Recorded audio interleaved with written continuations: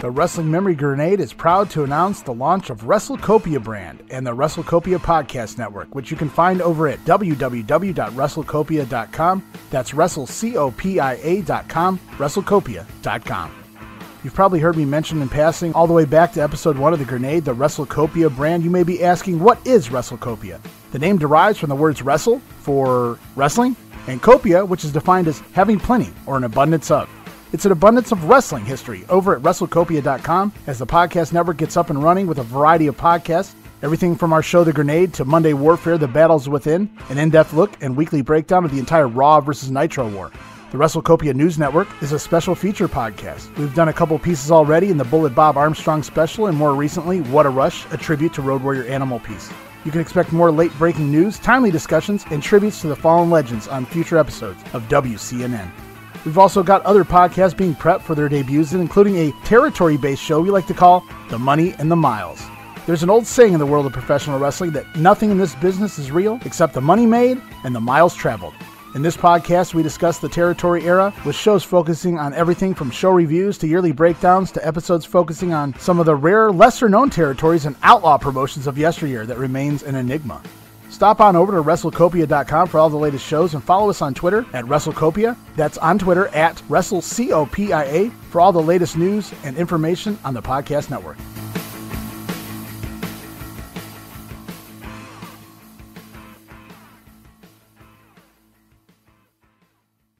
Turn it on and rip the knob off.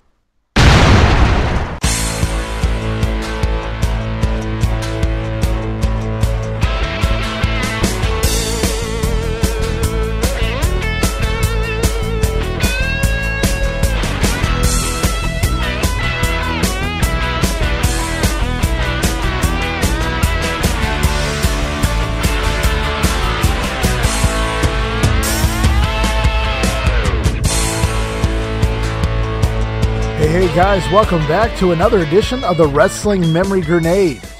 This is episode 26. Wow, that's a half a year's worth. I'm your host, Ray Russell. Joining me, Steve X. Steve, welcome back to the show. Thanks for having me. Absolutely, my friend. We're in the month of November of 1989 and the NWA. We're going to cover the first 2 weeks of November as we head into Clash of the Champions 9, New York Knockout. And as we get going, Steve, you have anything you want to touch upon on Halloween Havoc? Any thoughts, last minute thoughts coming out of that? I know we did the watch along last week. Anything anything catch you off guard you weren't expecting coming out of that pay-per-view? No, nothing really. Nothing out of the ordinary came from it. A little lackluster other than, the last few matches, but it was about what I expected it to be. Yeah, nothing electrifying. Okay, I got you. We'll move along then. Here's what Dave Meltzer had to. There, man. What's that? Elvira wasn't there, so nothing electrifying. No. Dave Meltzer commented on of course he did, commented on the main event of the pay-per-view. He says, and the whole electrified cage angle, which had been so loudly hyped, was a flop. There were gimmicks set up to where, and we talked about this on the watch along, by the way, there were gimmicks set up to where if you touch certain parts of the cage, it would make your hair stand up. On end, but the electricity to those special effects were turned off when the fire marshal ordered the plug pulled on the cage after the pre-match fire. And one was promised the most violent match ever, and with the blood ban, the effect of what they were going for, what they were selling, wasn't there. There was no logical reason for all the cage climbing either. Obviously, Terry Funk spent the second half of the match hanging from the cage. Anyway, says Meltzer, it's easy to understand why a lot of people were not happy with the main event, and equally easy to see why a lot of people were happy with it as well, because there was a lot of action, and Funk really did give it his all. Even if he spent most of the time hanging from the side of the cage like a monkey, he still gave it a go. It was Terry Funk doing the best he could with what he had to work with. Yeah, I don't know why people would be disappointed. I get you're selling a certain idea of what this is going to be, but at the end of the day, I just wanted to see those four guys go out in a cage match. I didn't care about all the other crap. It was just a gimmick to get people to buy. And if they did based off of that, that does suck. But at the end of the day, I was happy with the match itself overall. It was pretty fun. On behalf of the Wrestling Memory Grenade and the WrestleCopia brand, we are proud to announce our very own Patreon account. We encourage everyone to stop on over to patreon.com/WrestleCopia and check out an amazing 14 tiers. And depending on your budget, we have everything from as little as a $1 tier to as much as a $100 tier. Get you all sorts of exciting offers. It really all depends on what offer you value the most. You can do anything from join Steve and I right here as co-hosts for an episode of The Grenade, all the way down to unedited versions of the show, early access to upcoming episodes, beat everyone else to the punch, see what we're saying before everyone else gets to hear it, plus my insanely detailed show notes, which I value ever so dearly. You can even pick the flick. And what that means is, if you subscribe to one of our You Pick the Flick tiers, you'll tell us, me and Steve, what show it is you want us to review. It can be a watch-along on the WWE Network, YouTube, Daily Motion. It can even be a live review of a rare show from my personal archive vault of videos at home. No promotion, no territory, no era is off limits. You can request anything from your favorite WrestleMania to an episode of 1982 World Class to the 60-minute classic between Jack Briscoe and Dory Funk Jr. from 1970's All Japan. Hell, if you want to put us through the misery, we'll even pull a Mystery Science Theater over here and watch Hell Comes to Frogtown starring Roddy Piper. You tell us what you want us to review, and we'll do our own little watch-along and do our best to entertain you guys and give you guys insight in the process. And it doesn't end there. There's a $5 tier, the All Access tier. Not only do you gain access to everything on every lower tier, but you'll also have complete access to our entire full library of random show reviews and watch-alongs we've done and continue to do as a side project. We review everything from the Flair Steamboat 2 out of 3 fall match from Class 6, all the way down to the Halloween 1985 edition of Saturday Night's Main Event. It's a proverbial hodgepodge of randomness, as you never know what we'll review next. And it's exclusive to the All Access tier or any of the higher tiers over at patreon.com/WrestleCopia. Check it out now. That address again is patreon.com/WrestleCopia. That's Wrestle, C-O-P-I-A.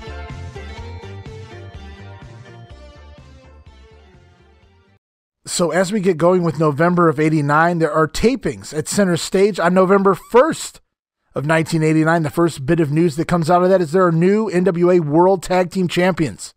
The Steiner brothers have defeated the Fabulous Freebirds. Thank God.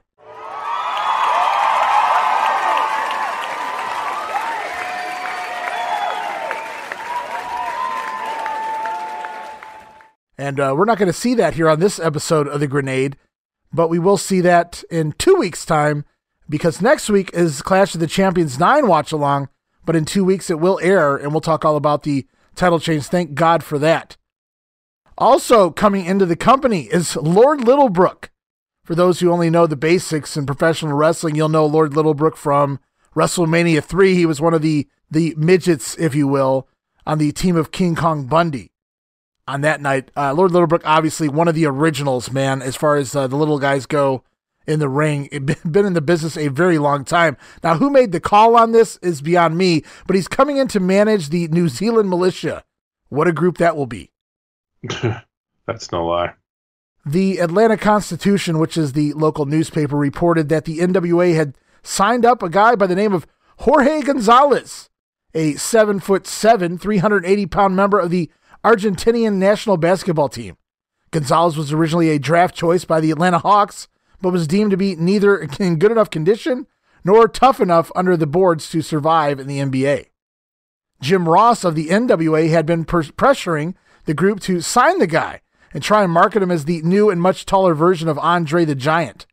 Gonzalez was actually signed nearly 2 months back, but has been kept hush-hush because the NWA feared the embarrassment in case the guy never progressed to where he even wrestles. And those close to the organization are said to be pretty unhappy.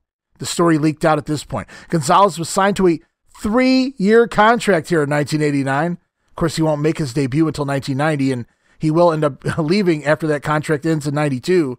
Bill Watts certainly isn't going to renew it. He's training in Florida right now under Hiro Matsuda. I don't know if Matsuda wants to claim that. May also be doing some training in Virginia with Lou Thez. Can you imagine this guy training with Hiro Matsuda and Lou Thez? The hope is that his debut could be a last-minute surprise at the NWA's February pay-per-view. Gonzalez, who is scheduled to wrestle under the name, here it comes for those who don't know, El Gigante, the future Giant Gonzalez, is a definite crapshoot. Boy, that is an understatement. Yeah, I know we get there. We don't get there. Obviously, we're not doing 90.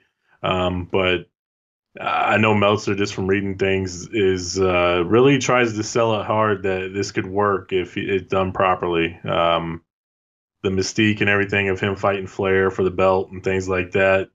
He really tries to sell it that it's a moneymaker in his in his observers through 90 and 91, but obviously it is not.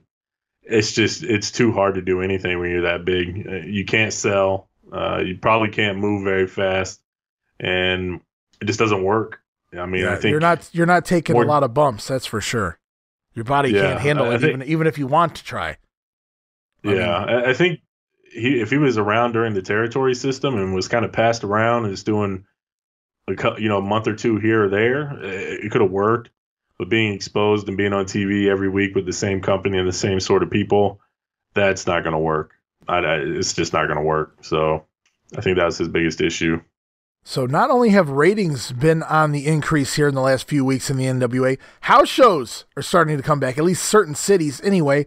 DeMeltz reports a couple of sellouts that he knows of over the last couple of weeks include Springfield, Missouri on November 4th, sold 2,800 tickets. And as expected, the November 12th card in Amarillo, headlined by Funk versus Flair, drew a sellout of 6,500 fans. The crowd booed Flair heavily and cheered Terry Funk. We've seen that before. Funk going up against Scott Hall several weeks back here on the Grenade. The NWA program in the Joe Pedicino column mentions that Ron Simmons was one of the members of Doom, so they're leaking it into the magazine. Of course, me and you have talked before. It's pretty obvious that one of them is Ron Simmons, not because we already know this, but he was on TV up until Doom debuted, basically. So it's really hard to keep that one a secret. Even if those who can't figure out who Butch Reed is, I think even the most common fan who's just flipping around week to week figured this one out. Ron Simmons, one of the members of Doom. Yeah, I wonder if I have a lot of those magazines, the wrap-ups. I'm wondering if I have that one that they're referencing. I wonder if it's November. I have that one. I don't have October, unfortunate. Somebody does have October 89 NWA wrap-up. Let me know. I'll buy it off of you. I want it. It has the Great Muta on the cover. So those listeners out there that may have it, hit me up or hit the Grenade up, and you guys can get in contact with me. Help me out. Anybody looking to make a few bucks off of a Great Muta November 89 Wrestling Wrap-Up magazine? October 89 NWA Wrestling Wrap-Up magazine. You can contact us on Twitter at Rasslin Grenade. That's at RASSLIN Grenade, or at WrestleCopia@gmail.com. And Steve, he'll buy it up right off of you. That's right. And we'll continue on as Gary Hart and Terry Funk got into an argument on TV, so perhaps Terry Funk will retire as a babyface, DeMeltz believes. Impressed with these Starrcade TV commercials is DeMeltz, both with the content and with the fact that they've gotten them on TV so fast. I must say, I was really impressed also that we see Starrcade commercials here early in November. So I got to agree with Meltzer there. He expects a hard sell for the tournament format starting next week on TV. That when he says next week here in these notes, it would be following the Clash. Several cable companies reported a significant number of phone calls on Halloween night.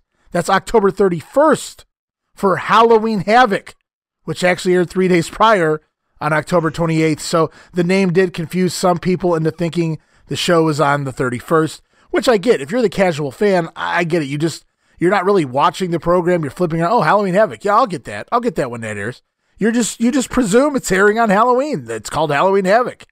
So I can see how that would throw a few people off. That's unfortunate, though.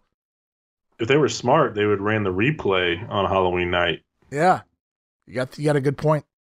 Unfortunately, they did not, and unfortunately, they probably lost out on a good chunk of money, I'd have to imagine. Yeah, sounds like it. And upcoming, which I already mentioned, next week is our Clash of the Champions 9 New York Knockout watch-along.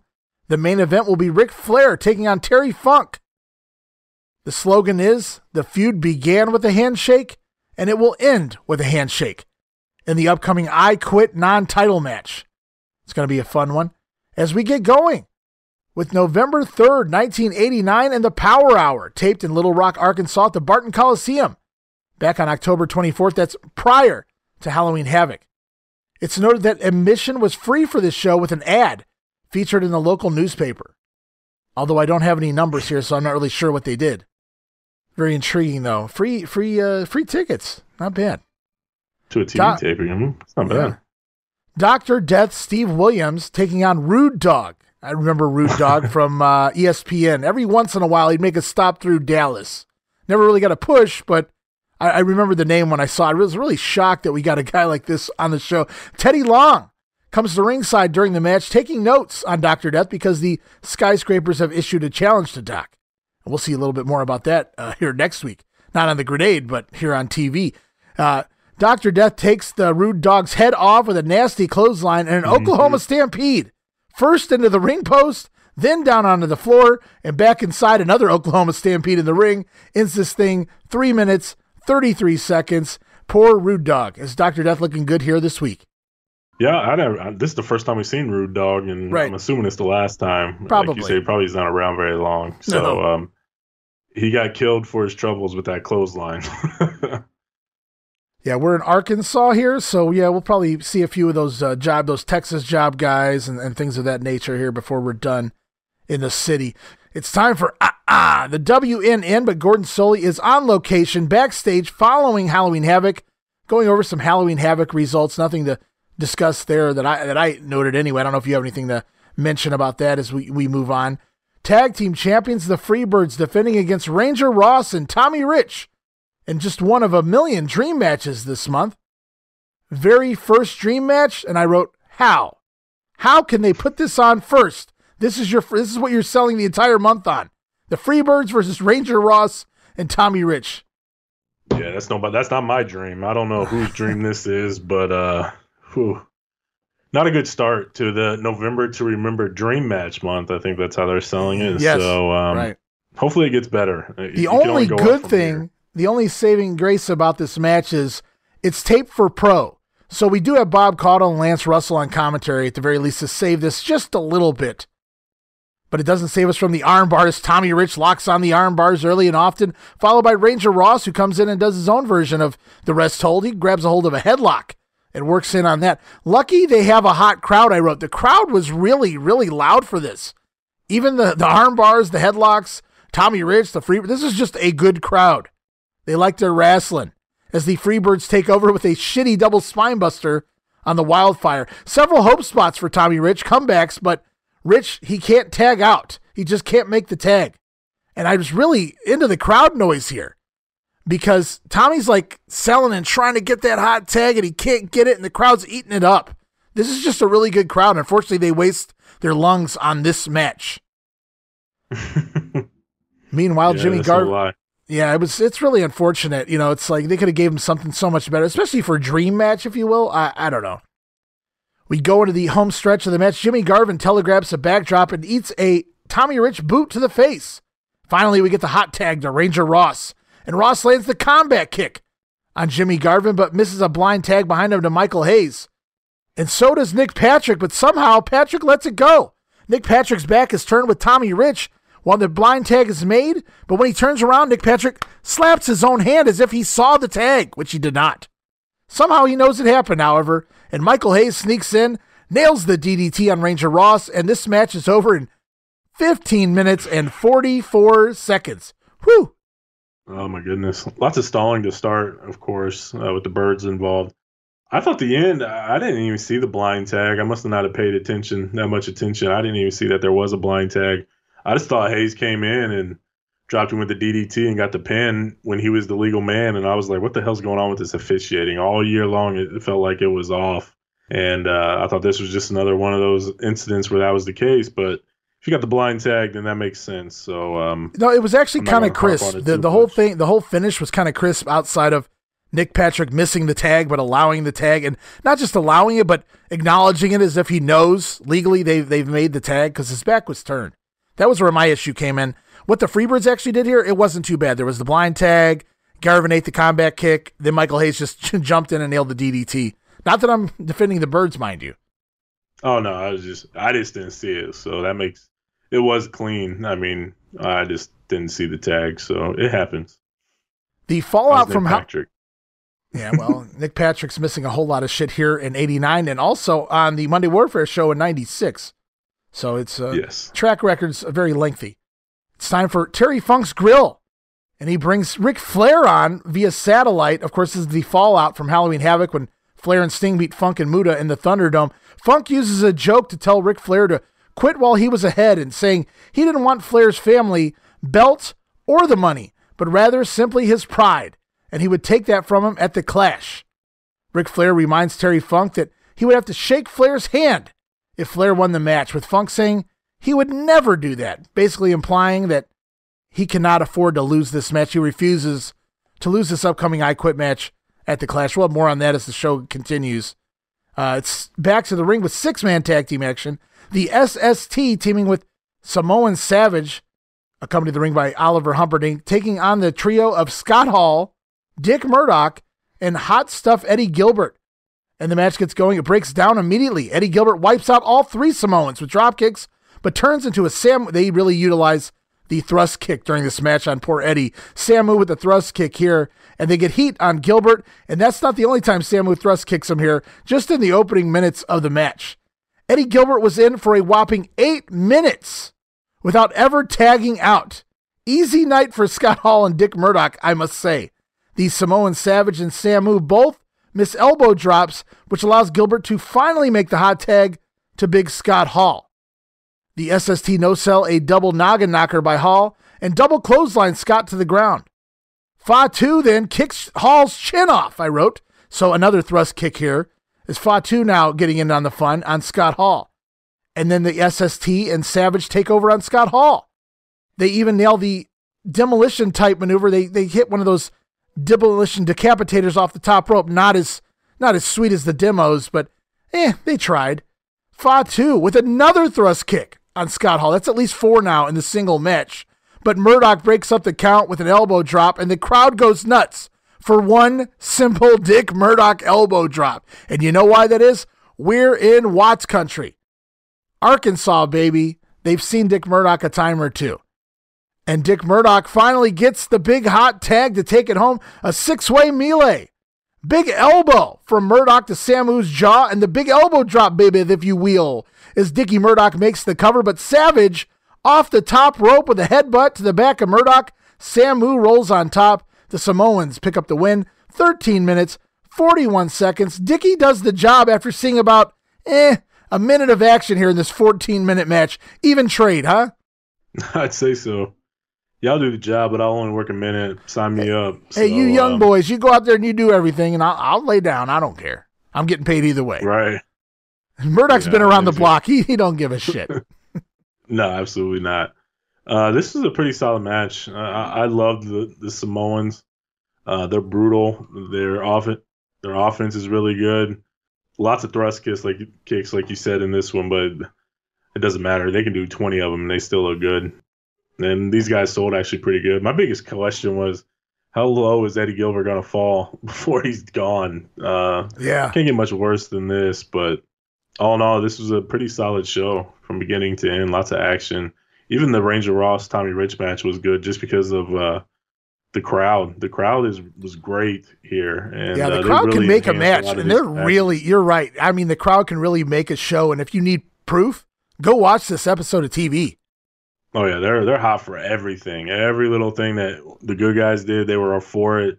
I mean, you would think Tommy Rich is the most over guy on the roster if you watch this match. This felt like classic Crockett country when they were at their peak, when the crowd was just going to pop for anything the baby faces were doing. I mean, Ranger Ross and Tommy Rich got sound from the crowd like the Rock and Roll Express, basically. Yeah, pretty much. So, I mean, really, really good show. Really fun show for the Power Hour here. Great start to the week.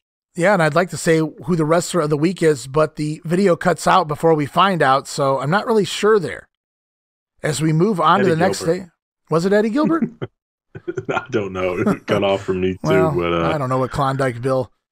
I don't know. Now that Woman's in there, I'm surprised she's not wrestler of the week every week. Oh, yeah. Well, Jesus. Maybe the Samoans, because they've been kind of on a tag team kick lately. Skyscrapers. I think the Steiner brothers were it a couple weeks ago. So I think we'll just give it to the Samoans. How about that? Well, yeah, that's fine. We can do that. I don't argue that at all. They're certainly making a comeback here. As Jim Ross continuously points out, they're no longer on Wall Street, as he bashes Paulie a little bit there. Yeah. We'll move on to Saturday in NWA Pro for November 4th. Again, Little Rock, Arkansas. So again, a great crowd here as it was taped back on October 24th. Bob Caudle, Lance Russell. Once again, like last week we mentioned, they're separate. And this time Bob Caudle's even in the studio while Lance Russell's in the crowd. So they're hosting the show together, but they're not together. It's really weird. It's a really weird dynamic the last couple weeks here on Pro. It's the Road Warriors head to the ring to take on the Blazer and the Louisiana Cajun. What a couple of names there. It really doesn't matter what their names are because it's the Doomsday Device on the Cajun ends this thing in 30 seconds. And I wrote, damn. Continue on with Lex Luger and Brian Pillman. Number 2. Match 2 is announced for Clash of the Champions on November 15th. I couldn't be more excited. The first one was good, but I kind of remember the second one being even better, if I remember correctly. So it's going to be a lot of fun there when we call that next week on, it's Clash of the Champions next week on the Wrestling Grenade. Pillman promo here. He says Lex is AC/DC. That stands for arrogant, conceited, deceitful, and cocky. Clever, Brian. There's a new date for Luger's travel plan, and it's November 15th at the Clash. Brian Pillman looking for a second shot because he took Lex to the limit at Havoc. Yeah, I think he deserves a rematch. And the promos, like we talked about, the puns and things like that, were pretty solid. About 2 weeks ago, they're kind of falling off here for me. This one was a little, this one was a little far fetched. The AC/DC thing, it's starting to wear out its welcome. We go on, and we don't see Dr. Death do a whole lot of squash matches on a single taping, but again, we're in Watts country, so we get some more Dr. Death here as he takes on Chuck Miller. Miller attacks Doc, but Doc nails him, eats a clothesline, does Miller, the same way Rude Dog did on the last show, and it's the Oklahoma Stampede as Williams picks up the win in only 1 minute and 4 seconds. And it's time for the NWA update. The video airs from last week's WCW, that World Championship Wrestling episode of the Midnight Express and Dynamic Dudes confrontation where we learn they've signed a contract to meet one another at Clash of the Champions. Should be a doozy. Pre-tape promo from Gary Hart, Terry Funk, and the yet-to-be-named Dragon Master. Funk says that this guy here, the Dragon Master, mind you, Kendo Nagasaki, is the J in J-Tex. Basically, at this point, they're calling him Mr. J. And he was sent as a present from Japan. So which is it, Terry? Was he sent as a present from J-Tex? Or is he the J in J-Tex, which you would think that means that he's part owner? I don't really know here, but at this point, the Dragon Master is simply being called Mr. J. That'll change in a couple of weeks' time. Gary Hart says Ric Flair's title is in jeopardy. And if anyone tries to stop the inevitable, they're in a lot of trouble, too. Ric Flair and I have only one thing in common. And it's certainly not looks, because I'm better looking than that banana-nosed pervert. It's certainly not brains, because I'm a lot smarter than what he is. It's hatred.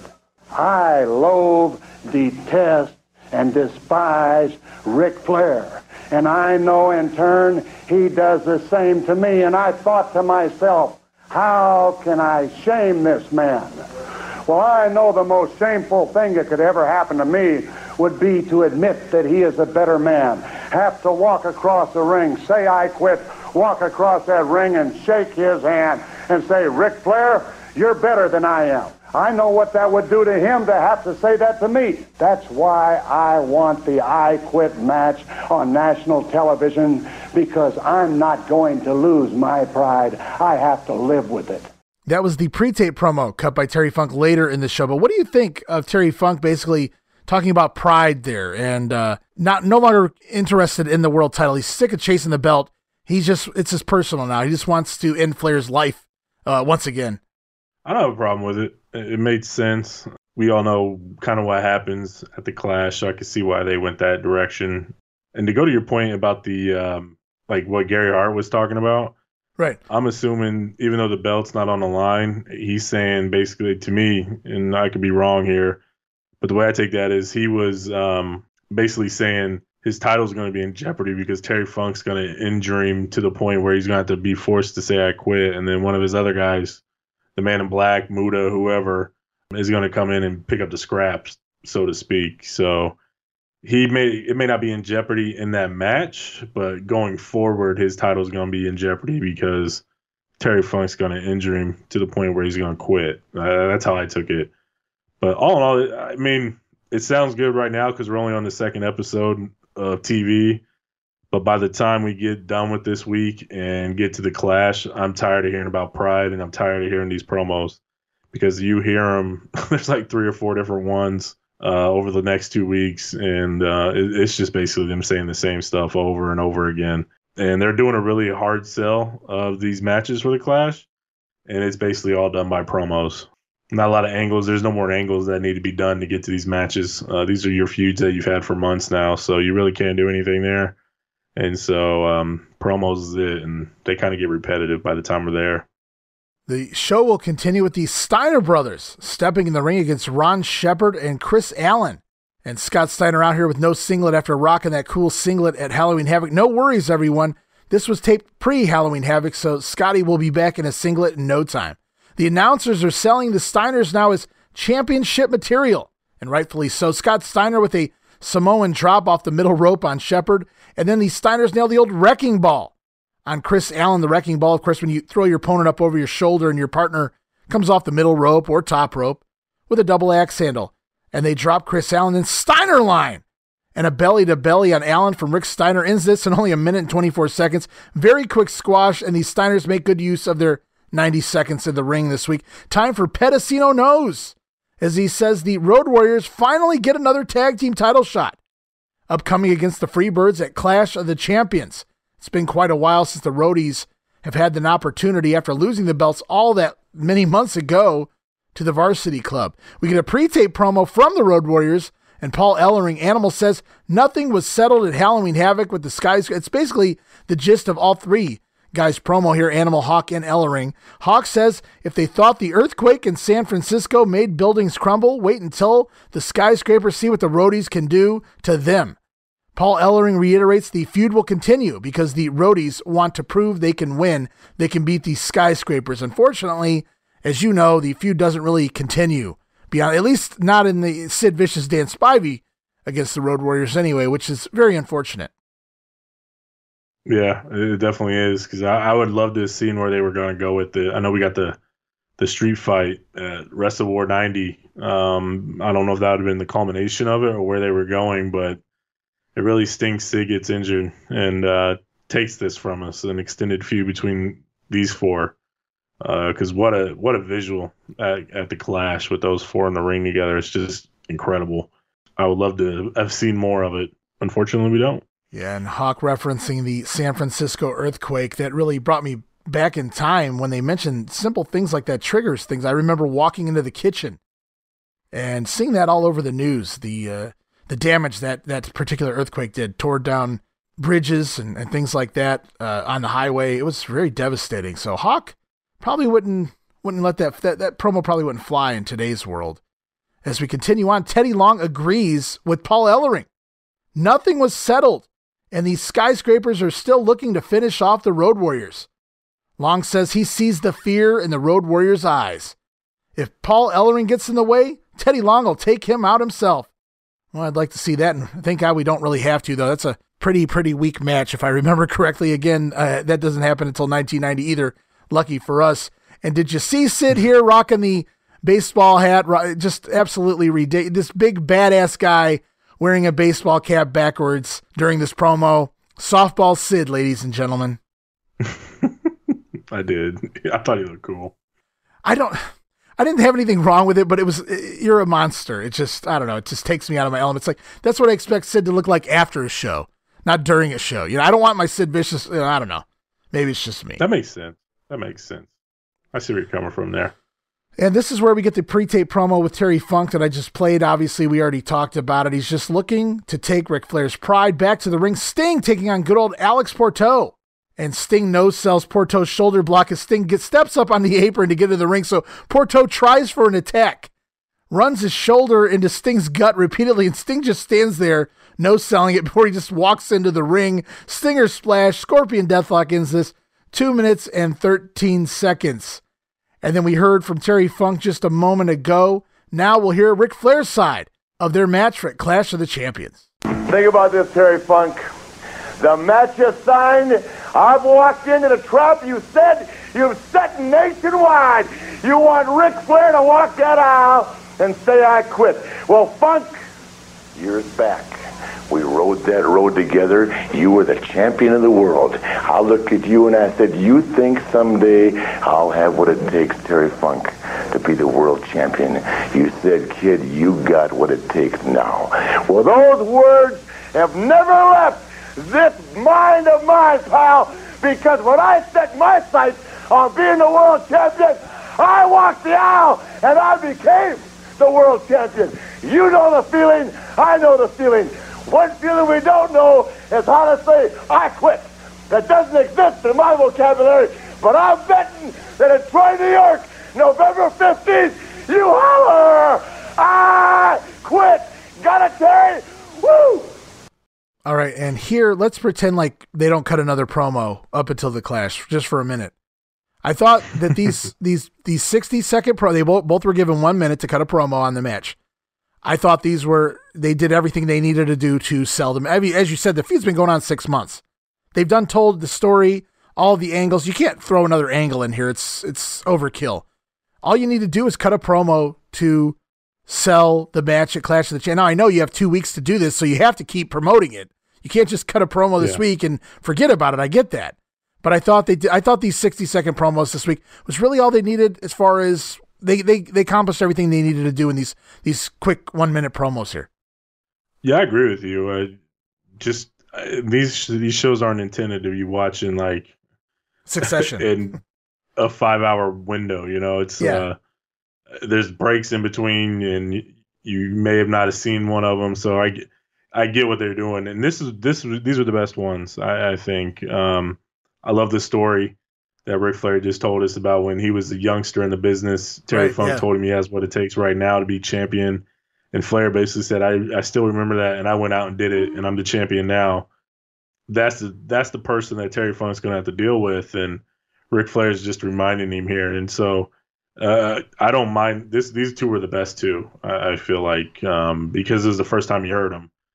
By the end of this show, like I said, you hear it 6 more times, and it's like, Pride, and then you get to Clash and you hear it again in the interviews there. So Pride is the selling point.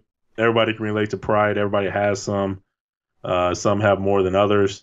And these two, they don't care about the belt right now. It's all about Pride, and that's what they want to take from each other. So it just adds another layer of intensity and reasoning to want to win this match for both guys. So.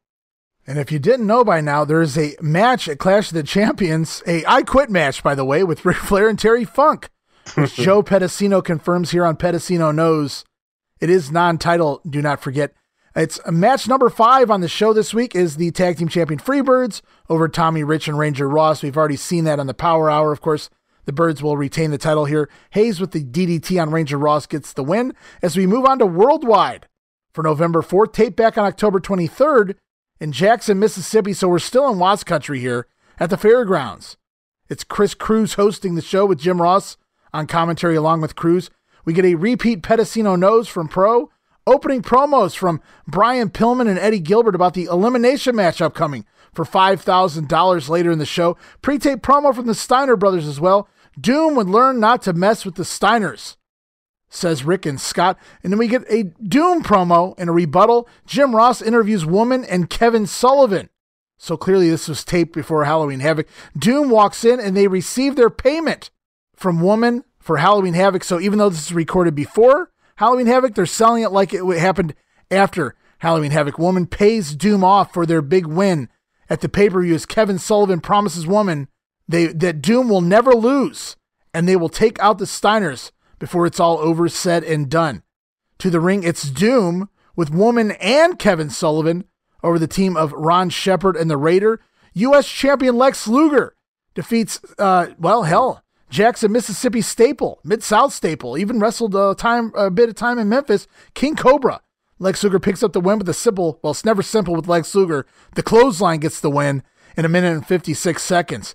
TV champion, the Great Muta, accompanied to the ring by Gary Hart and Mr. J over the Louisiana Cajun with the Muda lock, now rocking that Muda lock we saw at Halloween Havoc, that reverse Indian Deathlock into the bridge and the crossface. Promo time with the fabulous Freebirds. They question, can any team beat them? Well, I tell the Freebirds, well, you asked for it. As we head back to the ring for big time match. What'd you think of this? A 4-man elimination match for $5,000. What a random amount of money. What a random match. What a random bunch of guys to do this with. I would have liked to have seen this more often. Or maybe not necessarily a weekly thing, that would have been overkill, but just out of nowhere. If this was Ric Flair's idea, pretty cool. But, you have to wonder if this is Cornette, was this Sullivan? As we get Brian Pillman, the Cuban Assassin, Hot Stuff Eddie Gilbert, and Wild Bill Irwin out there for a 4-man elimination match. And I know you watched this probably on the main event, or I think this aired on something else. So you saw this match, right? Yeah, I seen this one. I liked it. It was pretty good. It was different. It was way unique for the time. You didn't get these multi-man matches very often.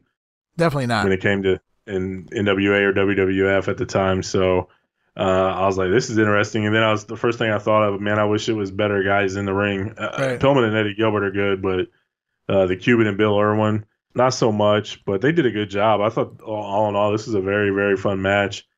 Pillman looked excellent. Eddie Gilbert did a good job of subtle heel turn type deal when he got in the ring, and then even the Cuban and Bill Irwin didn't offend anybody. But I like your idea here of maybe a monthly thing, and whoever wins the first one. I know they do that. What if they did something like every week they have a match, or every week they have 2 matches where if you win, you get in.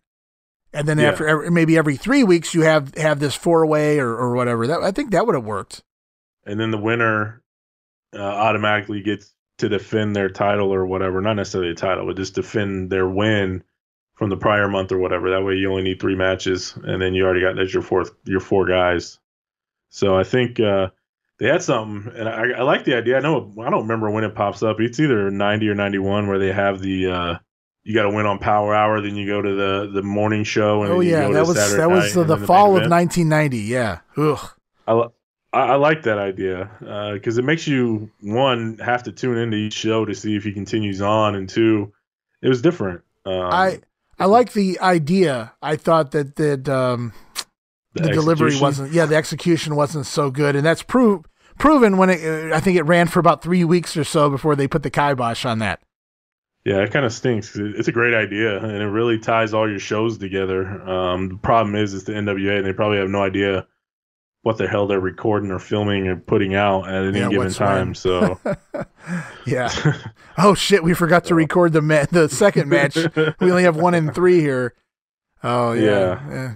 Good call there. So we're back to this 4-man elimination match. It's Pillman, the Cuban, Bill Irwin, and Hot Stuff Eddie Gilbert. Listen to the eliminations here and tell me who they're putting over. Brian Pillman pins the Cuban in 7 minutes and 8 seconds with Air Pillman. Brian Pillman pins Wild Bill Irwin in 11 minutes and 46 seconds after countering Irwin's superplex and falling on top. Brian Pillman pins Hot Stuff Eddie Gilbert with a crucifix roll-up after the 2 crackheads, and Eddie Gilbert lands on top of Pillman. Pillman rolls him back, cradles him up, and gets the win in 12 minutes and 55 seconds. Whole thing went about 13 minutes, and it wasn't really offensive. This is honestly a good way to kick off a house show or kick off a pay-per-view with guys like Zank and stuff like that, because there's too much action to really, really notice, some of these guys like the Cuban or a Bill Irwin here. Brian Pillman, though, beats everyone in the match. Yeah, and I think, too, Eddie did a great job he just hung out on the apron and let Pillman take care of the 2 jobbers, really, and do all the work and tire himself out. Then Eddie was just going to come in, and I think he comes in and decks him with the right hand almost immediately and tries to get the win because he felt Pillman was tired. So they told a great story, and it was a pretty fun match. Yeah, I wish I wish we'd see more of this. I almost wonder if this was a Cornette booking idea, simply because Watts did have a few of these tag team matches. Oh man, you should have seen the teams involved too. Oh my God. Talk about salivation. Back, I think during that era when Cornette was there in the Mid-South. So maybe this is something Cornette came up with. Hey, you know what we used to do here every once in a blue moon that really got over? I mean, you're talking Road Warriors and Midnights. Oh my God, those matches. And those are out there on those handhelds, those house shows. So if you guys don't have any of those, go find them. Check them out. They're really fun. Promo time with Terry Funk again. He will still have his pride. That word pride is going to be driven to the ground here for the next 2 weeks after Clash of the Champions. Back to the ring with world champion Ric Flair. An easy win with the figure 4 over the Raider in 1 minute and 34 seconds. And promo time. Chris Cruz interviews Gary Hart and Mr. J. Once again, we learn he is a gift from Japan, and he will be ringside from now on, and he will repay America for Hiroshima bombings. Jeez, man, are you serious here? Going into 1990. Still? You got to think there's probably still people that feel that way. I'm not going to argue that, but let's look at Mr. J here for a moment, okay?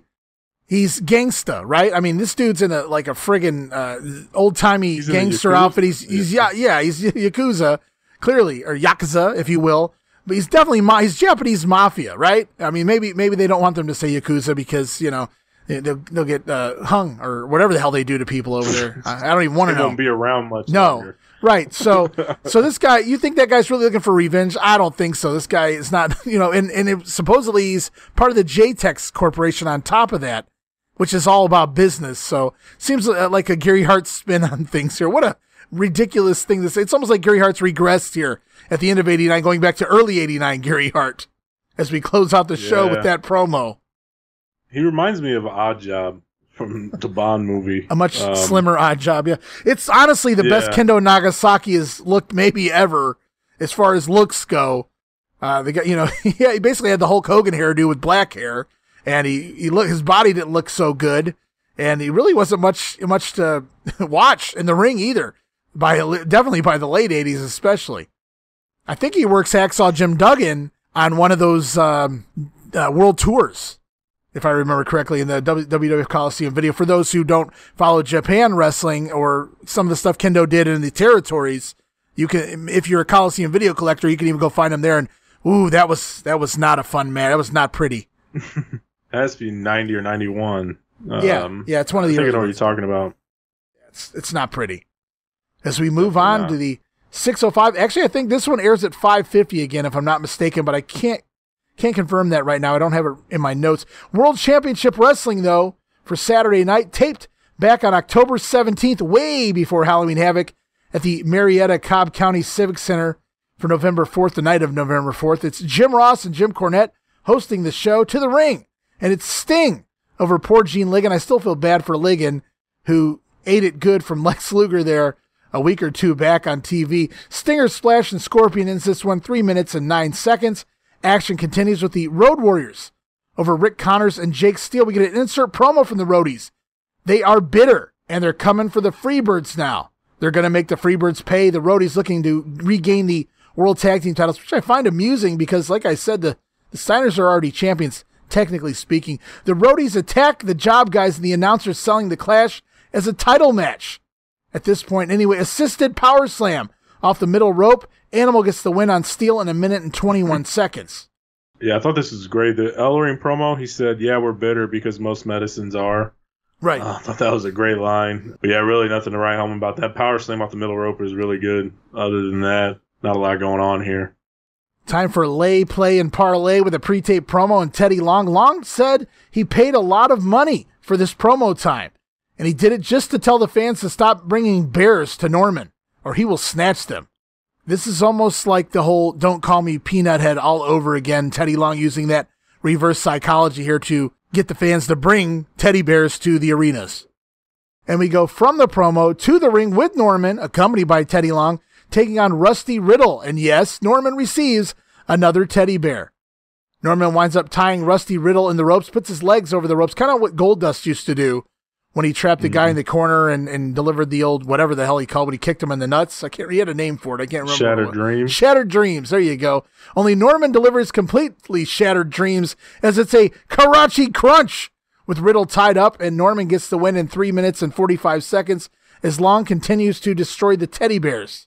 I watched a episode of Superstars 94 on the network, and I did not realize how big Norman got by the time he became Bastion Booger. Oh, yeah. I did not realize. Holy shit. He doubled in size. Yeah, he takes the blame for letting Vince down says he came in completely out of shape, obviously, much more out of shape than Norman. So he was unable to do a lot of the things that I guess Vince had seen him able to do on tape and things like that. So yeah, that's why the whole thing never really went very far. Not that a character like Bastion Booger is going to go too far. No, but I think Joy Norman, you can't even think Norman's bad. Right. He's a million times worse as Bastion Booger, so I'll take this all day. The gimmick may be stupid, but he can still work in the ring. To me, anyway, I enjoy his work. I don't care for the gimmick, but I really like watching him do his thing in the ring. He's very entertaining.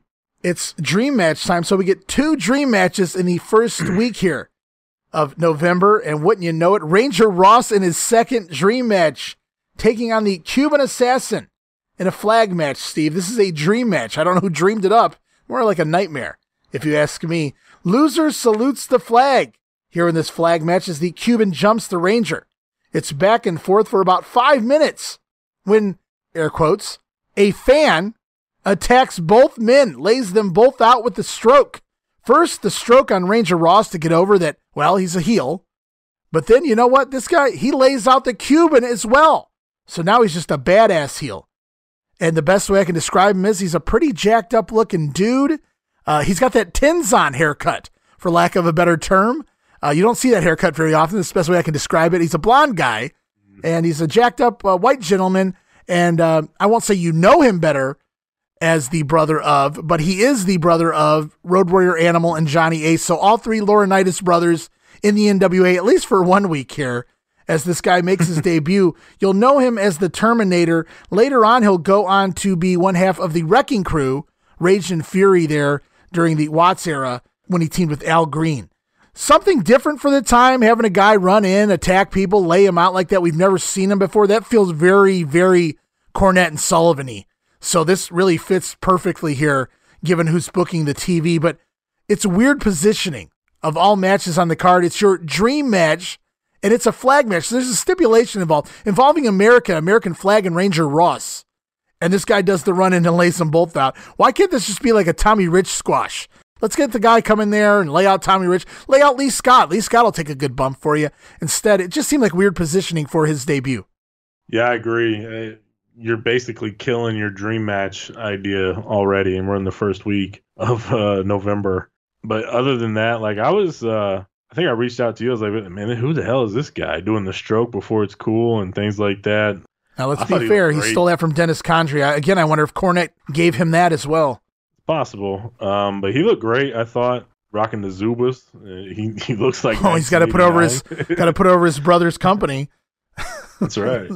Man, I love Zubas. But anyway, that's not the point here. The point is I liked it, and the delivery was excellent, and I thought he did a good job, but the match was the wrong match.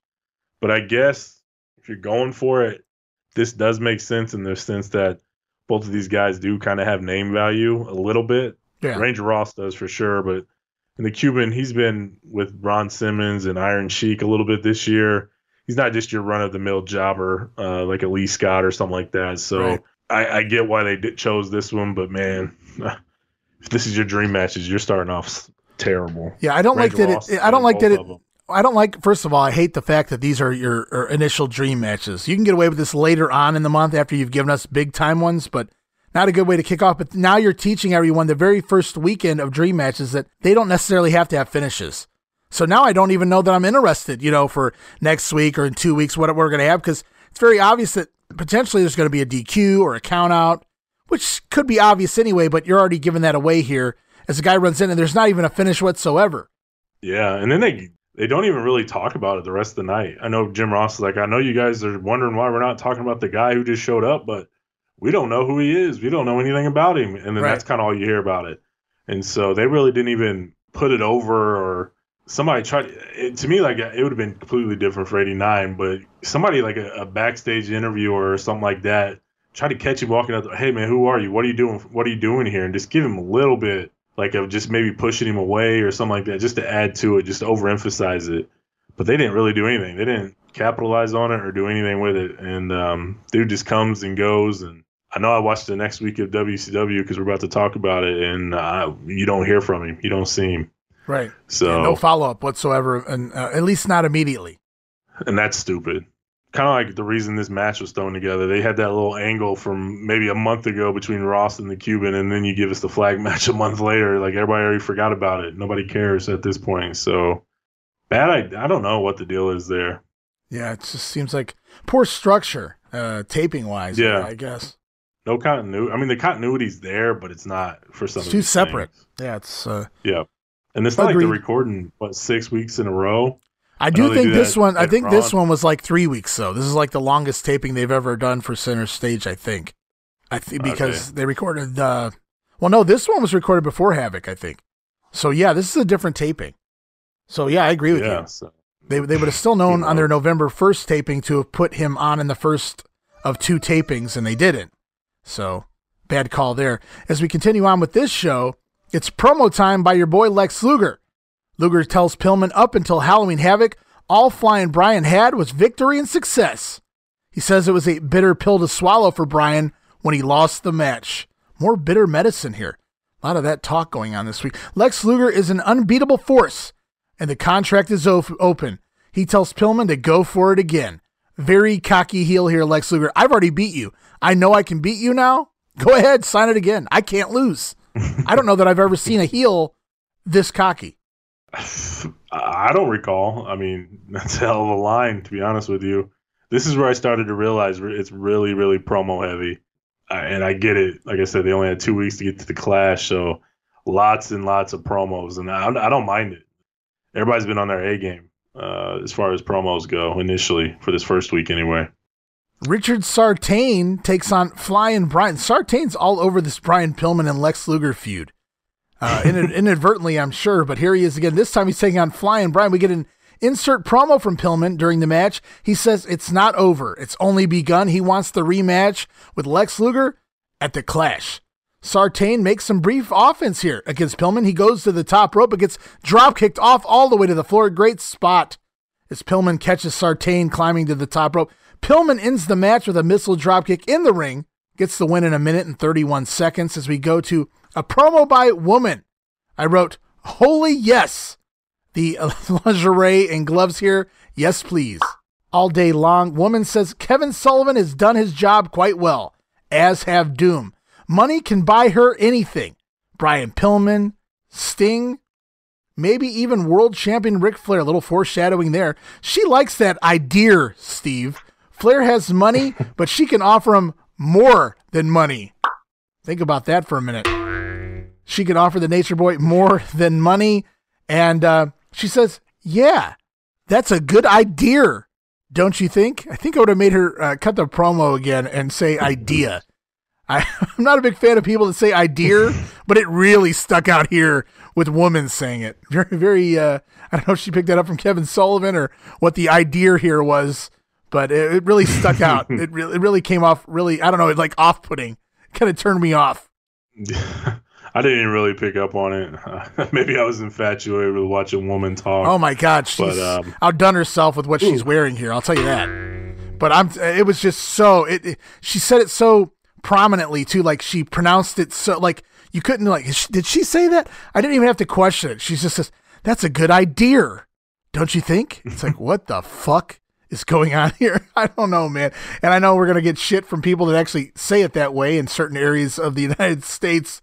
But it's just, I don't know, man. That shit. Huh? Not me. You're going to eat that shit, not me. I'm not trashing it. Well, no, it just sticks out here with Woman saying it. It just really, really stuck out. If Kevin Sullivan said it, I wouldn't even pay attention twice. It just seemed weird here with it just didn't picture Woman saying that. You know what I mean? Yeah, I don't think I've ever heard a woman say it like that, to be honest with you. So it's different for sure. It's kind of like my dad. He says Washington, like an R's in there somewhere. Oh yeah, but it's definitely not. That's more Southern talk. My grandparents absolutely put an R in a lot of things like that. They also wash their clothes or wash the car. Yeah. So I do like this. I mean, because again, we didn't have a lot of female managers that were in a prominent role like this. Like Miss Elizabeth and Sherry were kind of secondary Right. Whereas woman here is the forefront of her team and her guys. And so she's playing it up like, yeah, anybody can offer anyone money, but I got more than that, don't you think? And she absolutely does. I'm not saying she's putting herself out there with sex and things like that. That's what she's insinuating, and that's what she's implying. So I'm not putting anything out there that she's not selling. No, yeah, you're fine. And there. so I think that's the gimmick. Yeah, and I think that's definitely unique and different, and it sets her apart from other female managers at the time because she's taking it to the next level and of what you can be as a woman manager. And after those first couple promos, man, she's really, really outside of the idea part. She's really starting to come into her own and delivering these promos with conviction. And I think it's easier for her to actually talk about what her men have done already now compared to what they're going to do. Because it's easier once they've been shown and you can basically speak to what they're seeing. I think it's made it easier for her. And she's doing an excellent job. She's damn good at this role. Of course, this was recorded before Halloween Havoc, so that's why she's got Kevin Sullivan name-dropping him all over this promo as well. As we know by now, he's been pulled from the whole gimmick. And I agree with you, man. This is definitely a completely different perspective on how a woman can be part of a faction or really a manager, whatever you want to call her, compared to anything else we've seen in the past. I think Missy Hyatt could have pulled this off back in the day, part of that hot stuff and Hyatt International and whatnot. But the issue was Bill Watts, believe it or not, I'll just straight up say probably a sexist, I guess is the best way to, you could imagine old school Bill Watts. He's not letting no woman run no show here. In fact, he had no problem giving Missy to Vince back in 87 when she was supposed to go up there and start doing Missy's Manor. He said, I ain't got nothing else for her. Like, how can you not have something for Missy Hyatt? Well, I should be asking that here in 89 as well as we move along with the show. And the guys Missy used to manage, it's the Steiner brothers, taking on Agent Steel and Scrap Iron Bill Ford. Of course, this is taped pre-Havoc, so Scotty's still in the yellow trunks again. Rick Steiner rocking a new bulldog tattoo. So if you ever wondered when Scotty or Rick got the tattoo, it's right about now. Scott almost falls out of the ring again as he bounces off the rope. Did you see it this time, Steve? Oh, yeah, I did see it. He smacked his head on that rope. Yeah. So this is the second time Scott Steiner has shot himself off the rope so hard that his head actually dips under the rope. And he almost fell. Last time he fell completely out of the ring. This time, at least, he caught himself between the ropes instead of taking the full bump. As the match goes on, Rick Steiner with a German, and he throws poor Bill Ford across the ring. And it's Frankensteiner time on Bill Ford, and the rolling belly-to-belly by Scott Steiner gets the win in 1 minute and 21 seconds. The matches are much faster lately. I'm sure you approve. Yeah, I definitely approve. I mean, these Steiner brothers are just brutal. Oh my God. They've found their calling at this point. I think they've found, God. All it took was Scott. Yeah, those sound so silly. But once Scott got that singlet at Halloween Havoc, I think that was the final missing piece. They just looked like a tandem. Even though they're already brothers, they really looked the part. They fit the bill. Mm-hmm. A guy Scott Steiner's shape doesn't need a singlet. A trunk seam, it just enhances his look though for some reason. I thought. Yeah, anyway. I just think he looks bigger with the singlet on for whatever reason. Like the trunks, I don't know, but he looks way better in a singlet. I'm not judging anybody here, but it just fit. Like I'm with you, man. That was the final piece. It all came together, and at that point, they looked like $1 million. They were definitely championship material. Like kind of like how they've been being pushed on the commentary. The only thing that holds them back is their promos, and it's unfortunate they didn't really have anybody. Right. Missy. I don't. At this point, Missy. I think I'm not happy that she's gone. I'm just glad she's not necessarily with the Steiners because she was just eye candy for them, and they don't need anybody like that. They need a mouthpiece that can go out there and talk. That's why it's unfortunate they yanked Eddie Gilbert from them because that's what got the Rick Steiner promos going so well earlier in the year. Mm-hmm. Was Eddie did most of the talking, Rick did his lines or his goofiness. He wore sunglasses or put his ear gimmicks on sideways, and said a few funny lines, and Eddie Gilbert did all the talking for the team. And now you got Scott Steiner, who kind of cuts a worse promo than Rick, which is scary. Yeah. Just imagine if they had somebody like a Paul Ellering, not somebody like a Teddy Long or something like that, or a Paul Heyman, who's really a gimmick in themselves. But Paul Ellering, just that straight shooter that could talk about how badass these dudes are. and get him over even more.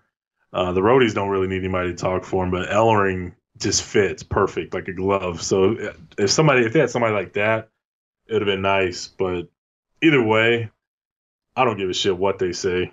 I just want to see him get in the ring, and I can't wait to talk about the other match that they have. Yeah, it's coming. It's like Halloween Havoc. It's coming. Promo time. Jim Ross with Terry Funk. Everyone thinks Funk let J-Tex down. The NWA isn't big enough for Flair and Funk, says the Funker. Terry admits that Ric Flair is as tough of an opponent as he's ever wrestled.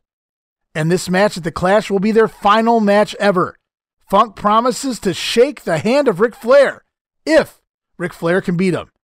But in return, Ric Flair must shake his hand if the Funker gets the win. Back to the ring. I just put over how quick the matches were going, and then we get a Z-Man match taking on Pat Rose. And this is post Halloween Havoc 89. As the Z-Man continues to pick up victories here with the sleeper, or as JR wants to call it again this week, the Z-Lock, as in zzz, and I'm falling asleep watching this. 5 minutes and 9 seconds for the Z-Man to put on a sleeper hold. The less said about that match, the better. So we move on with Jim Ross interviewing the Nature Boy, Ric Flair. The final chapter, says Ric Flair, is at Clash of the Champions 9 in Troy, New York. Funk said he would shake Flair's hand. Will Ric Flair do the same? Flair says the last time he shook Terry's hand, he spent a week in the hospital and 2.5 months out of the sport. Good point there, Nate.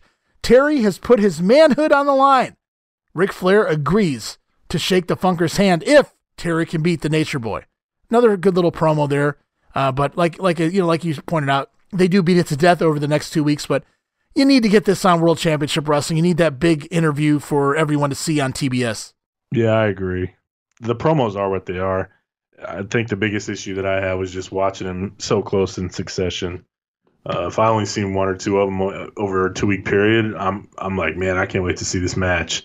Seeing all 5 of them or 6, however many there is. I mean, we got 2 Funk promos on the 11-4 Pro show. Right. So yeah. I would have liked to see maybe some more Luger and Pillman promos, maybe some more Roadies and Skyscrapers a little bit on the syndication and Power Hour, but it is what it is. The money match on that card is Flair and Funk, so you got to get them on as much as possible. I'm cool with it. Lots of Dr. Death this week. Dr. Death in the ring here in center stage, taking on your buddy, Mark Kyle. Killer Kyle jumps Dr. Death to begin as we get Teddy Long joining commentary. Long says Dr. Death is crazy. He's insane. He scares Teddy Long. But Teddy Long agrees to a match as Dr. Death said he'd take on a Skyscraper anytime, any place. So next week, one of the dream matches, Dr. Death versus Sid Vicious. Oh, man. As back in the ring, match. That is a dream match. See, now why not start with that and then throw us the flag match next week? You see, that would have made a little better sense for me anyway. As in Oklahoma, Stampede makes Killer Kyle into Killed Kyle. Dr. Death picks up the win here, 3 minutes and 11 seconds. Your boy Killer Kyle needs some bigger trunks. I am not a fan of Killer Kyle. Do not call him my boy. I liked him in Smoky Mountain. But yeah, he was initially. He was one of the guys that were a head scratcher to me. I thought he was fine. Like I didn't think he was bad, but I never liked it. I never said, "Oh, it's a Killer Kyle match," or I never. It was like a Z-Man to me, an '89 Z-Man. Anyway, it was like I don't really need to see this. I never understood the push. My biggest thing is I love gangster movies and gangsters just in general. So the fact that he was playing a gangster, and I love the Tommy Gunn case that he brought out. Yeah, it was funny. Cornette tried to give him the old Big Bubba gimmick, even gave him the old the music. Yeah, and so I think that's what it was. It could have been anybody in that gimmick, to be honest with you, and I would have enjoyed it. But even Tommy Rich? Cornette? Well, Tommy Rich isn't believable as far as the gangster goes. If they look the part, like Kendo Nagasaki, he looks the part to me. Okay. I'm here for it. Stereotypical part, yes. Yeah. I just say he looks like a gangster. I'm not arguing. He does look. He looks like a trimmed down odd job. I'm not arguing that. Yeah. So I mean, it could be anybody as long as they look the part. Tommy Rich does not look like a gangster at all, unless he's in a. What is Tommy Rich? Is he Irish? Tommy Rich? I don't know what Tommy Rich's background is. I haven't done a DNA test I don't know. Lately. Maybe an Irish mob or. I don't know if I want to go near Tommy Rich's blood, to be honest with you, to check his DNA. A little scary. Let's check his Ancestry.com, huh? Yeah, there you go. Show goes on with Doom, and of course this is recorded prior to Halloween Havoc, so Kevin Sullivan and Woman accompany Doom to the ring, taking on George South and Johnny Kennedy here. I need to correct myself a little bit ago. I said we were at center stage. We are not. I said at the top of this episode that they are actually still in the Cobb County Convention Center or whatever the hell it is. Taking on George South, Johnny Kennedy here. This is taped pre-Havoc. Sullivan at ringside as she comes out to that strut song by Bob Seger, which will get yanked here in a few weeks after Bob Seger's people find out that NWA is using it without permission.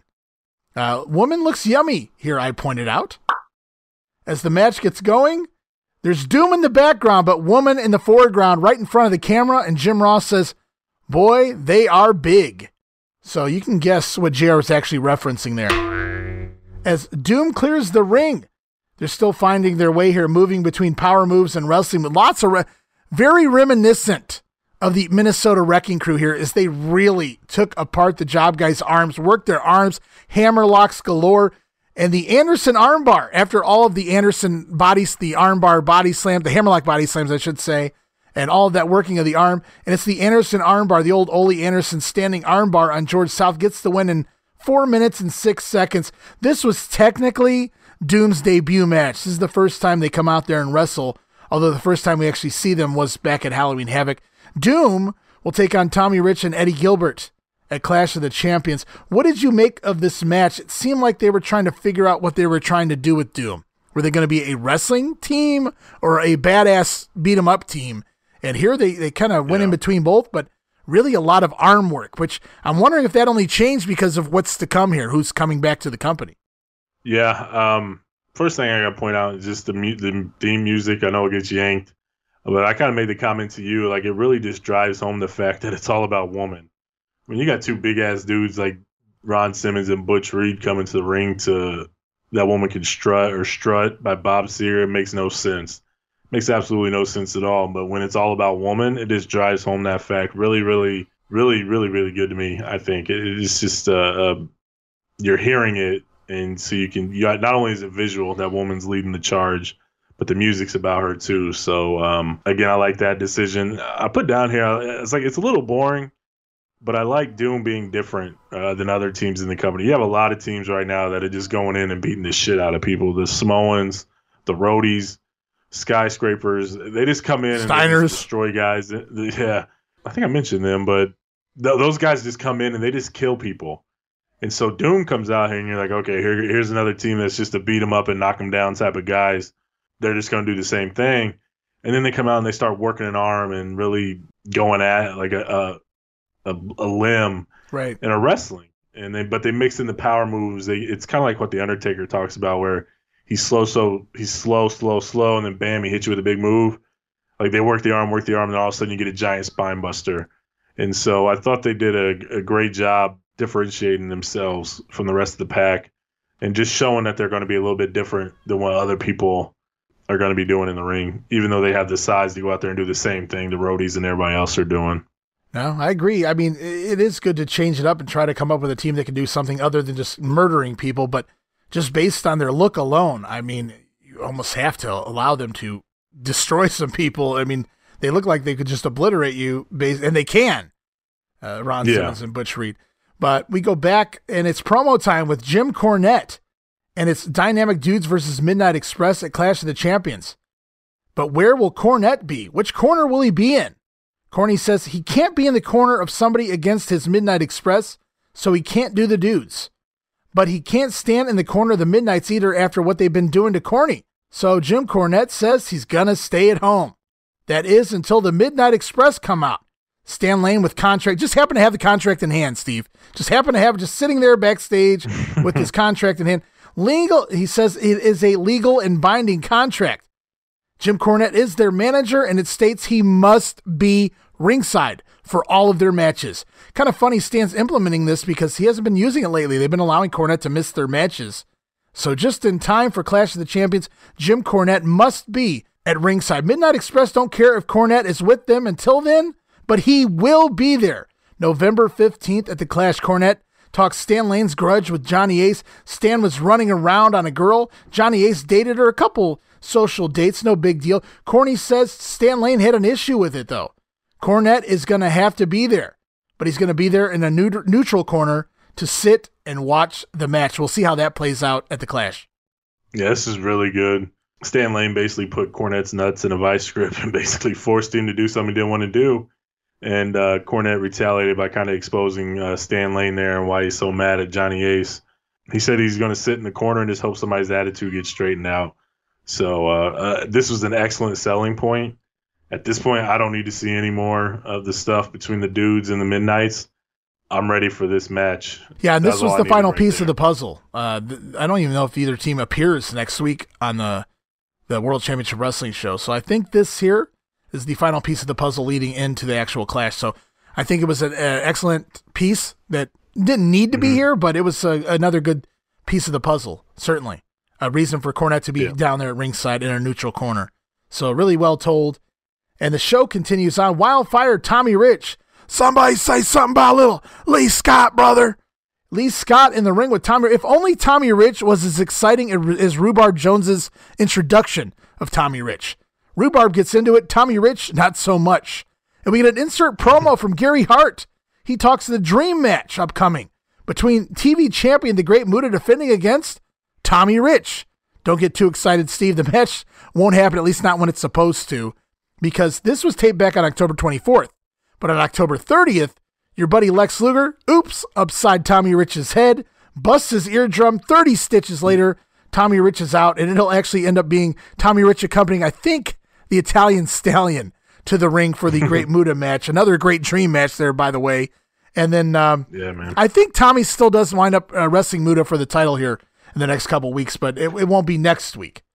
And these dream matches are a stretch, to say the least, I wrote here, because we've seen Ranger Ross, we've seen the Freebirds, we've seen the Cuban Assassin, and supposedly next week we were going to see Tommy Rich. And instead of going and finding the Z-Man, or they probably don't want to job him out at this point, I get it, or someone else, they go and get the Italian Stallion to replace Tommy Rich. These dream matches are well, they're lucky. Let me put it this way. They're very lucky they have Sid versus Doc on the same show. That's no lie. Yeah, dream matches, I say no. Just normal TV matches with some somewhat named opponents going against each other. I'm not saying Muta's a somewhat named opponent. I'm just saying his opponent is just, I get it's Tommy Rich, but good night. Dude's looked like total shit since he's been back, and now all of a sudden he's getting a TV title match after he got a U.S. title match, too. Well, he's going down the card. So you got a U.S. title match. Next is the TV title. Yeah, we'll when's it get down to out the door? 1992 is the answer to that question. It's arm bars and a Thez press. Ends this one, Tommy Rich over Lee Scott. 5 minutes and 37 seconds. What a waste of Lee Scott this week. I wrote, why are the Z-Man and Tommy Rich going 5+ minutes and everyone else on the show 2 minutes? Is Ole Anderson, is Grumpy Ole already booking the show, trying to torture us fans? It just seems like Ole would be getting off on this, jerking off in a corner. They got to watch the Z-Man and Tommy Rich. Motherfucker. Fucking Ole Anderson. Oh, man. Show goes on with the Midnight Express taking on Trent Knight and Tommy Angel, and nope, no Jim Cornette here as we get a Dynamic Dudes insert promo. They didn't want this match, but the Midnights did, so they'll oblige. Johnny Ace tells Stan Lane to be careful what you wish for. He just might get it at the Clash. Midnight Express healing it up a lot here. Lots of cheating, but they're getting cheered for all the cheating they do. And Bobby Eaton even nails Tommy Angel with a plastic chair on the outside. And I loved Jim Cornette's line here as the Bobby Eaton's cheating. He blames it all on Stan Lane's influence. Stan Lane's the heel here. Now, Bobby Eaton's never cheated in his life. And the double goozle. They bust out the double goozle, I think for the first time in 1989. Gets the win in 6 minutes and 14 seconds. Cornette plays up the goozle as their heel finisher. And he basically puts over the Midnights as heels again here. And he's not really digging well, at least this week, he's not digging their style in the ring, if you will. And it's good there. Cornette doesn't need to be at ringside. That whole arguing with the guys, it's much better having him on commentary. He can tell the story much better while he's watching them. Yeah, I agree. This was excellent. The match was okay. You know, Trent Knight and Tommy Angel can really go as far as jobbers go. Right. They're a few of the better ones.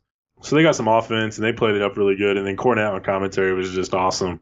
So, again, like we talked about a lot with this feud, there's not a whole lot of angles. You got a few interactions, but a lot of it's just been Cornette and subtle comments and remarks and stuff like that he's made over the last few weeks that have really enhanced this feud and made it really, really good.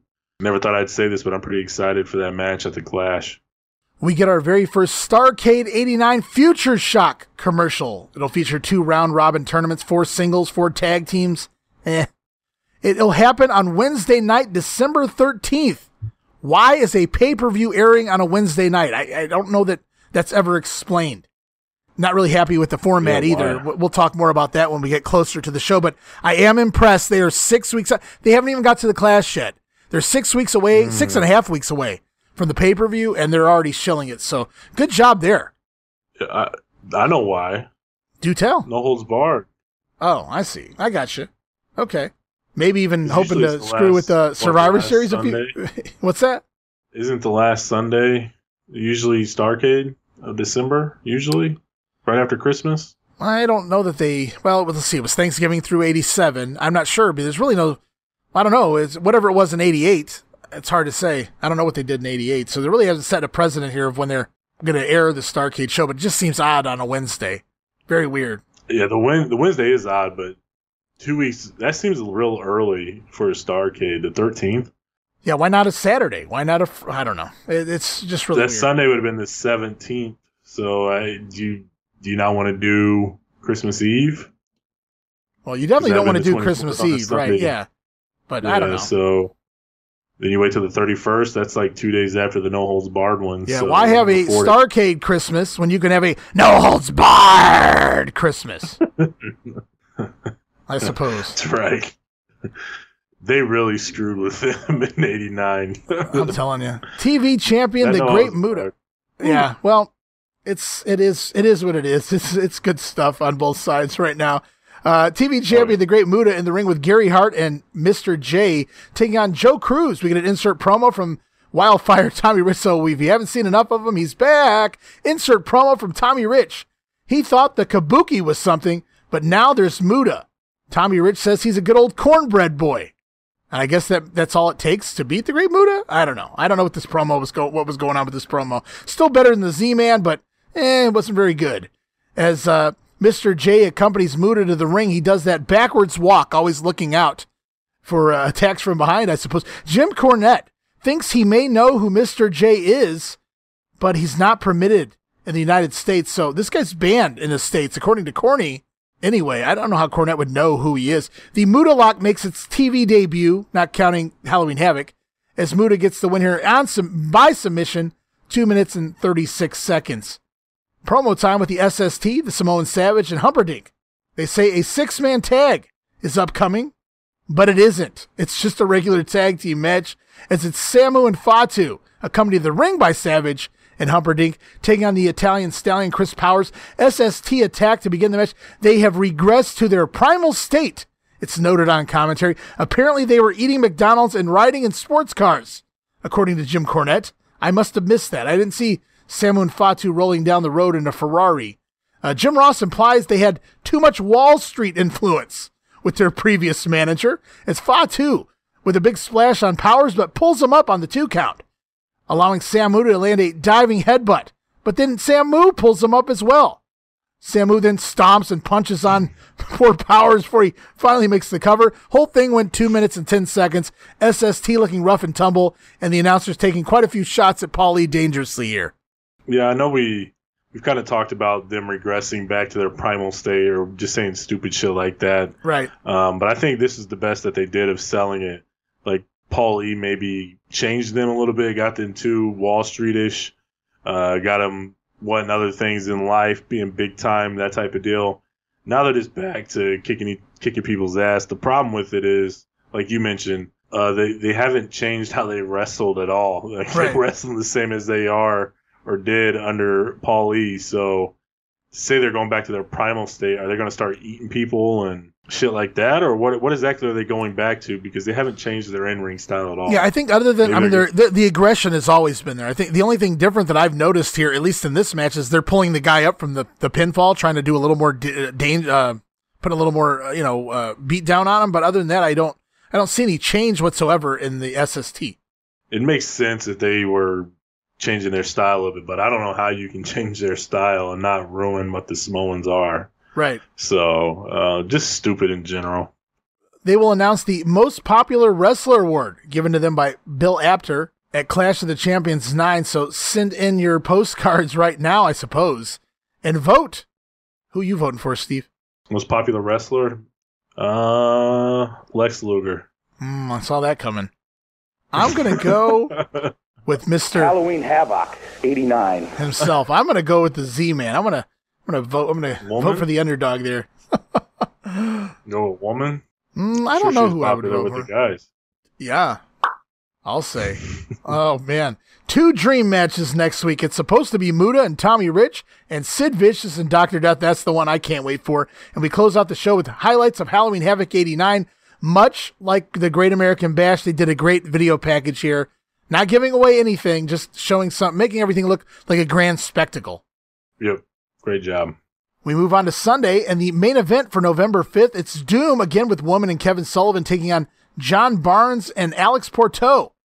Butch Reed with the flying shoulder block on Porteau picks up the win in 4 minutes and 29 seconds.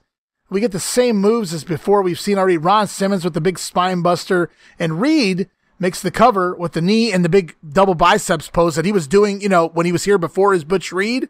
So giving it away a little bit, if you were watching all year anyway. Yeah. There's one spot in here that was awesome. Simmons basically picked up, I can't remember who it was, Porteau, and picked him up in a body slam and tosses him damn near across the whole ring and threw him into his corner just to tag in Barnes. So it was, he launched him to get the tag. So I thought that was pretty cool. Yeah, I thought that was awesome. He made a great comment yesterday on his, I don't want to give it away when we're recording this, but he made a great comment saying, I wish I knew that I could get over by saying damn. And he's like, my knees, my hips, and everything else would have been feeling a lot better today than they do if I knew that's all it took to get over. So good point, Ron. He's probably didn't you ask him about the Iron Sheik as well? Did he comment on that at all? Being partnered with the Iron Sheik? They did ask about the Iron Sheik. They didn't ask about my Ebony experience. They were kind of getting busy there, but he said Iron Sheik is one of the 2 guys that are the exact same on camera that they are off camera. And he's like, that's about all I could say working with the Iron Sheik. He's like, he's a legit tough guy. He could really work. He's an Olympian. He was a great guy to work with, and he had fun. Him and Teddy Long, he said, are the exact same on camera that they are off. Just really good people. Intriguing. That's all he really said about it. We continue on with the main event. It's a Freebirds promo. They talk about the Road Warriors at Clash 9. Even though the Birds have already lost the belt, they claim they're defending the belts at Clash of the Champions against the Roadies. It's promo time. Jim Ross interviews Ric Flair yet again. How will the loser of Clash 9 look themselves in the mirror if they have to give up? Flair says he won't give up. Ric Flair gave up at Clash 6, but at Clash 9, Funk will holler, nationwide, I quit. Woo! Another promo pimping Clash 9 and the I Quit match is best I can put it there. And we get a replay of the four-corner $5,000 match, the match where Brian Pillman goes over Eddie Gilbert, the Cuban, and Bill Irwin, all in a matter of 12 or 13 minutes there. And Jim Ross now, he already interviewed Ric Flair, and yes, it's time again. At least they're making sure they cover all bases. Every single show gets a Flair and a Funk promo. Jim Ross now with Terry Funk, and he talks Clash 9. Funk has thought of the ramifications, the fallout, if he loses. He could never tell Flair that Flair is the better man, so it's just that simple. Funk can't say I quit, and he won't quit. Moving into the Clash, and we close the show with Brian Pillman taking on Mike Rotunda. You heard me right. Brian Pillman in back-to-back match. They didn't really think this out too well. 2 Pillman matches in a row, and Air Pillman on Mike Rotunda, but before Brian Pillman can make the win, it's Lex Luger who's been standing ringside watching Flying Brian attacking Pillman, causing the disqualification, giving Pillman the win in 8 minutes. As Luger puts the boots to Brian Pillman, Sting and Ric Flair come out to make the save. And this is all to build up towards the Clash because we get the rematch between Luger and Pillman. It was fun. I like that they added a little extra here for their rematch. I did too. Maybe they realized that Pillman's puns are getting old and Luger's kind of saying the same stuff, so let's give him an angle instead of more promo time. And I think also they did a good job of getting Flair and Sting out there just to keep Pillman on that level going into the match. They did a good job with that. I like Luger being ringside too. It was a little different. I know Teddy Long's doing it, but it's different when an actual opponent is down there watching their challenger. And again, we have new guys booking TV, and they're using things that worked in other territories that they were a part of, and it's really showing here a lot of new ideas coming to, like good ideas, mind you, like Lex Luger at ringside here, scouting his opponent. And I like that. It just needed that extra little click in the story to have, in Luger doing this, it worked perfectly. You needed that one little stopgap in between the Havoc and Clash. I know it's only 2 weeks, but I like that they did something here. Just a little extra incentive for Pillman to want a little piece of Luger's ass on top of going for the belt at Clash of the Champions. Really seemed weird, though. 2 Brian Pillman matches on this show. Yeah, like you said, they didn't really plan that out. But one other thing I want to point out is he cut that promo, and he's like, yeah, I've already beat you once, so just sign the contract, and I'll take you out again. Like you mentioned, he's very cocky. Have you seen anybody that's cocky? But then he comes out and gets him DQ'd and beats him up a little bit to rough him up, to kind of soften him up for the Clash. So he's like a cocky heel, but he's also kind of a chicken shit too. He wants to get the upper hand any way he can. So he's like that ultimate heel. He's going to brag about being the greatest of all time, but then he's going to cheat and do shortcuts to get there. So he's getting a little bit of both of that action. And I thought this was, like you said, this was very good to kind of give us a little something between Halloween Havoc and the Clash. And outside of discussing ratings a couple times over the summer months when NWA was at an all-time low, they're actually reaching almost all-time highs, or at least for the year here. So the ratings are back in the notes as well. World Championship Wrestling, the one we just covered here a little bit ago, November 4th, drew a 2.9 rating, which is the highest rating of any show since January 1989. So since we started the show, basically, way back at the beginning when Barry Windham took on Eddie Gilbert. Of course, Barry Windham was the number 2 heel at the time underneath Ric Flair, and Eddie Gilbert was basically the de facto, maybe top babyface, arguably. I mean, you could argue Sting was certainly more popular than Eddie, but Sting wasn't being pushed in a position higher than Eddie Gilbert at that point. So your last show that drew higher than a 2.9 had Eddie Gilbert and Barry Windham, and it had Mike Rotunda and Rick Steiner. And Steiner, man, he was exploding at that time, and he was in the middle of that feud with Mike Rotunda, his former member of the Varsity Club. So that was the last time we saw a rating this high. Things are working. They're finally turning around just as we're concluding 1989. Even the NWA main event, the one with Brian Pillman and Mike Rotunda here, did a 2.7. So Rotunda, the headliner here, back-to-back weeks, first against Ric Flair, this week against Brian Pillman, drawing really good numbers. I don't think that Mike Rotunda is the one drawing the numbers. And the NWA Power Hour back on Friday, it fell, however, down to a 1.7. So main event and World Championship Wrestling doing pretty damn good this week. Yeah, absolutely. I think that January card that was the very first episode. Because I think that Eddie Gilbert Barry Windham match is like the very first match you watch at the beginning of '89. Very well could have been. So, man, they're looking at the first show. It took them all the way to the beginning of November to reach what they were reaching at the beginning of the year. Power Hour, I'm assuming, has been impacted by all the Braves games going late. And is it on? Is it not on? Are we getting what we're supposed to be getting? Is it the full show? And I think now that baseball's finally over, and these shows are starting when they're supposed to start and they're ending when they're supposed to end, I think that has to play some sort of impact on what we're seeing here as far as ratings go. But it's great to see because TV's been off the charts, to be honest with you. It's been really, really good. The pay-per-views have been good. I'm happy to see the house shows are picking up a little bit. Seems like they're finally turning a corner, and just like NWA and WCW in general, it only lasts for so long. At least they was able to do it, and Ric Flair can look back at Jim Herd and say, look, man, I did it. I did what you said I couldn't do. Now, get off my back type of deal. But kudos to Ric Flair. Yeah, he did it. And Jim Cornette and Kevin Sullivan, everybody involved, definitely, absolutely.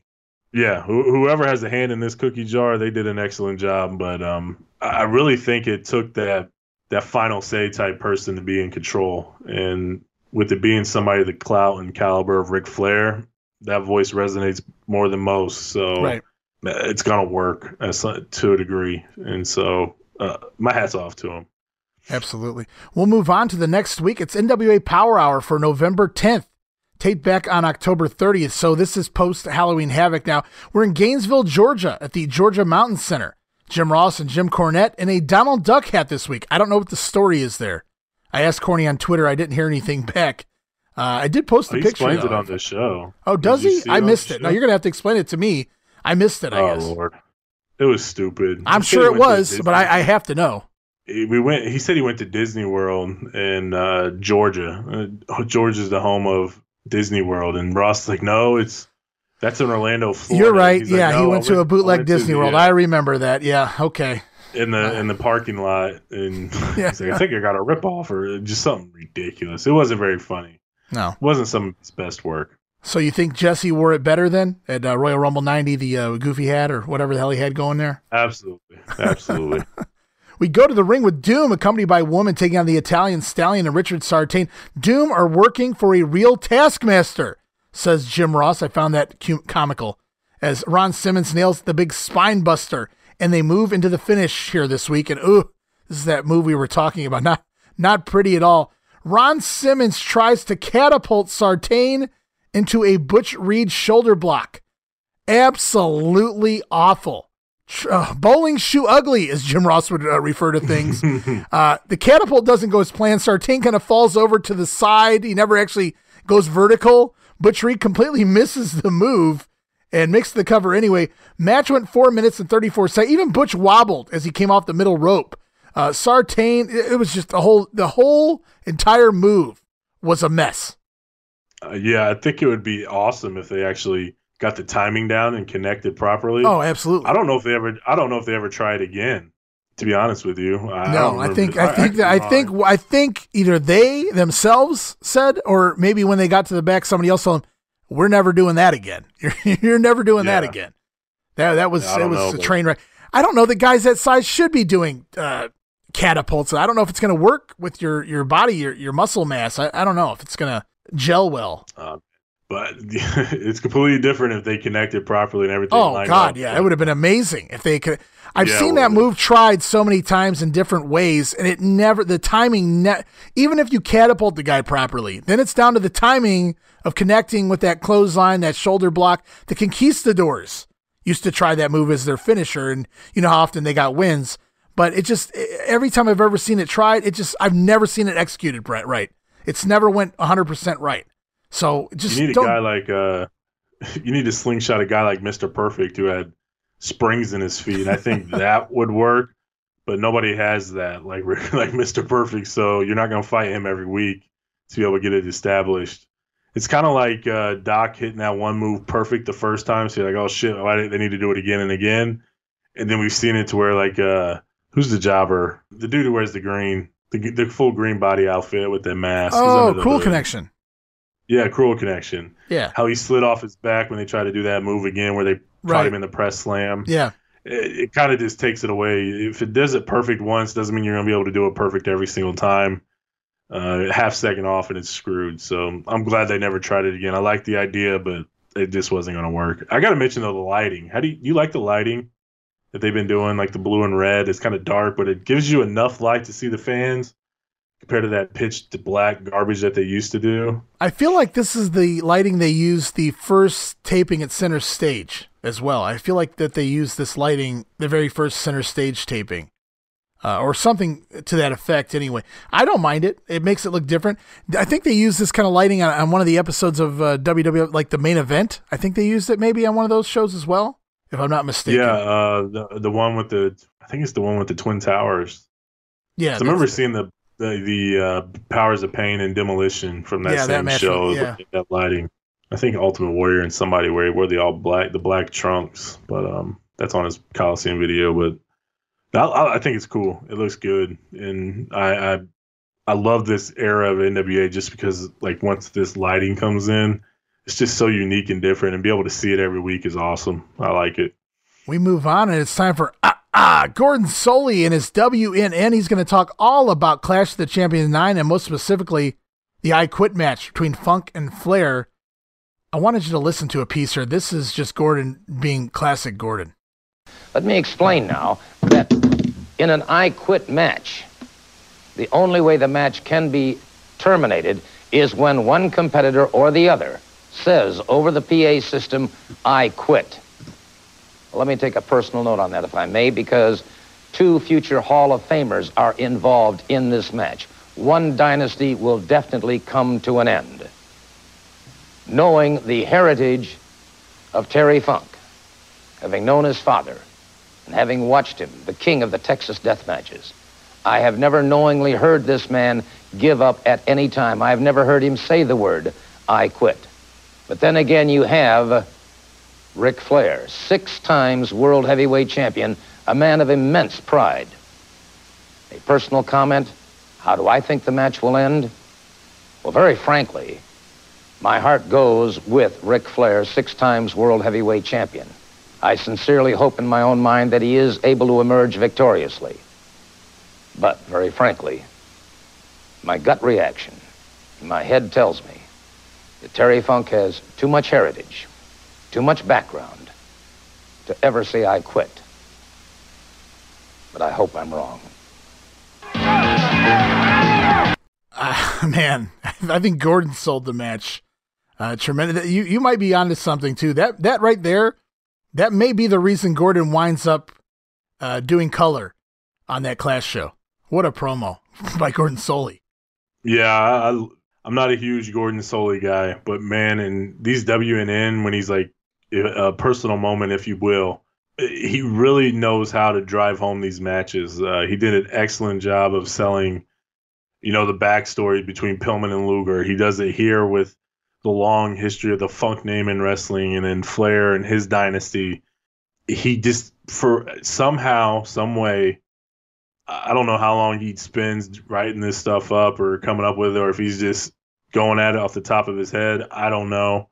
I don't know how he did his business, but he just knows how to elevate these matches to a whole new level. It's kind of like, I know we mentioned it before, Jesse the Body at WrestleMania 3, when he's doing the tell of the tape between Hogan and Andre. Like, every time I hear that, I get goosebumps, and I'm getting goosebumps thinking about it now, because it just makes it feel like it's that next level. Okay, you've seen the undercard, you've seen everybody. Now it's Hogan and Andre. Now it's Flair and Funk. Now it's Luger and Pillman and things like that. And it's just somehow, some way, these guys have the ability to make these matches feel way more important than they probably are in real life. They can make you suspend your belief, and he adds that extra edge to it. And after watching that, man, I just listening to that again, I can't wait to see Funk and Flair. There's so much on the line, and it's not even about the belt. That's how great Gordon Soley did here, and this is how great Funk and Flair are doing promos this week, making so much on the line, and the big prize is not even up for grabs. So excellent job by everybody involved. And Gordon Soley, man, that's awesome. Show goes on with Norman the Lunatic accompanied the ring by Teddy Long, taking on Wildfire Tommy Rich. Ugh, not pretty. This match is going to be aired. It's actually from the November 11th worldwide episode with Chris Cruz and Jim Ross on commentary. A fan gives Norman yet another teddy bear as Long shows him the key to keep Norman focused for the match. Norman dominates the entire match before tossing Tommy Rich out to the floor. And once Tommy's back inside, Norman sets up for the Karachi Crunch. As he charges at Tommy Rich, he's going to do him in, but stops short when Tommy Rich holds up a bear. It's like holding up a cross to a vampire. Norman stops dead in his tracks as Tommy hands him the bear. What a cheap way. Only Tommy Rich would do this. Norman lays down on the mat and begins to play with the teddy bear as Tommy Rich jumps on top and makes the cover. I wrote cheap shit here as Tommy Rich picks up the win in 4 minutes and 27 seconds. And then post-match, Teddy wants the bear. Teddy bear. Okay. So Long wants the bear, but Norman grabs Norman grabs the teddy bear, not Teddy Long, back. And then he grabs Teddy Long himself, Norman coming into his own here. He's sick of Teddy Long lately, and they're continue to tease the Norman face turn. I don't even know what to say. Like, it's just so stupid and ridiculous. Yeah, I got nothing. I was baffled. My notes here says, "What the hell is going on?" Yeah, it was a shit finish. Completely ridiculous. It seems like if this is something they did on AEW today, Jim Cornette would have a fit on his podcast. But here they are back here. They're writing this stuff. Tommy Rich holding a bear up, and Norman stopping dead in his tracks during the finisher to play with a teddy bear on the mat, on his back, of course, so that Tommy Rich can jump on top. And meanwhile, Norman apparently doesn't realize he's being pinned all the while. Just absolutely ridiculous and a cheap way to get out of the match. I agree. Garbage. Continuing on with Funk's Grill. It was advertised last week that the Freebirds would be on the show, but thankfully they're not. Instead, they must have listened to WNN, and Terry Funk says he did. And so he invites Gordon Soley onto the grill because he loved Gordon's what Gordon had to say. Gordon, of course, picked Terry Funk to win the match. Funk said he had a guest. Didn't say who. It was the Birds. He canceled because he wanted to discuss Soley's comments earlier on the show. Soley says, the Funker says that Gordon is a genius, or plastered, or both. Soley was smart to believe Funk would win his upcoming bout against Ric Flair. Terry Funk brought Soley onto the show with the two talking about the upcoming match. Funk talks handshakes. He doesn't want the belt anymore. Isn't that how this whole thing started? Terry Funk wanted the world title. He wanted to be in that top 10. They've changed the entire dynamic now. I understand at this point that he wants Ric Flair's pride, Steve, but why don't you want the title too? Why can't you have both? It's odd that you say, I don't want the belt anymore. I just want your pride. Wouldn't taking the belt be part of that? And on top of that, why wouldn't you?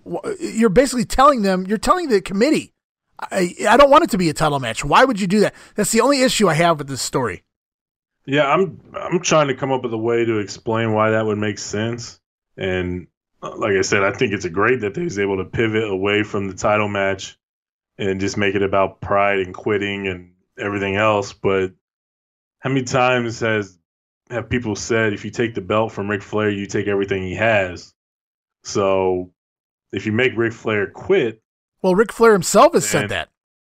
Yeah. And so if you make him quit, he's still going to wake up the next morning and have the belt, and he's going to be good.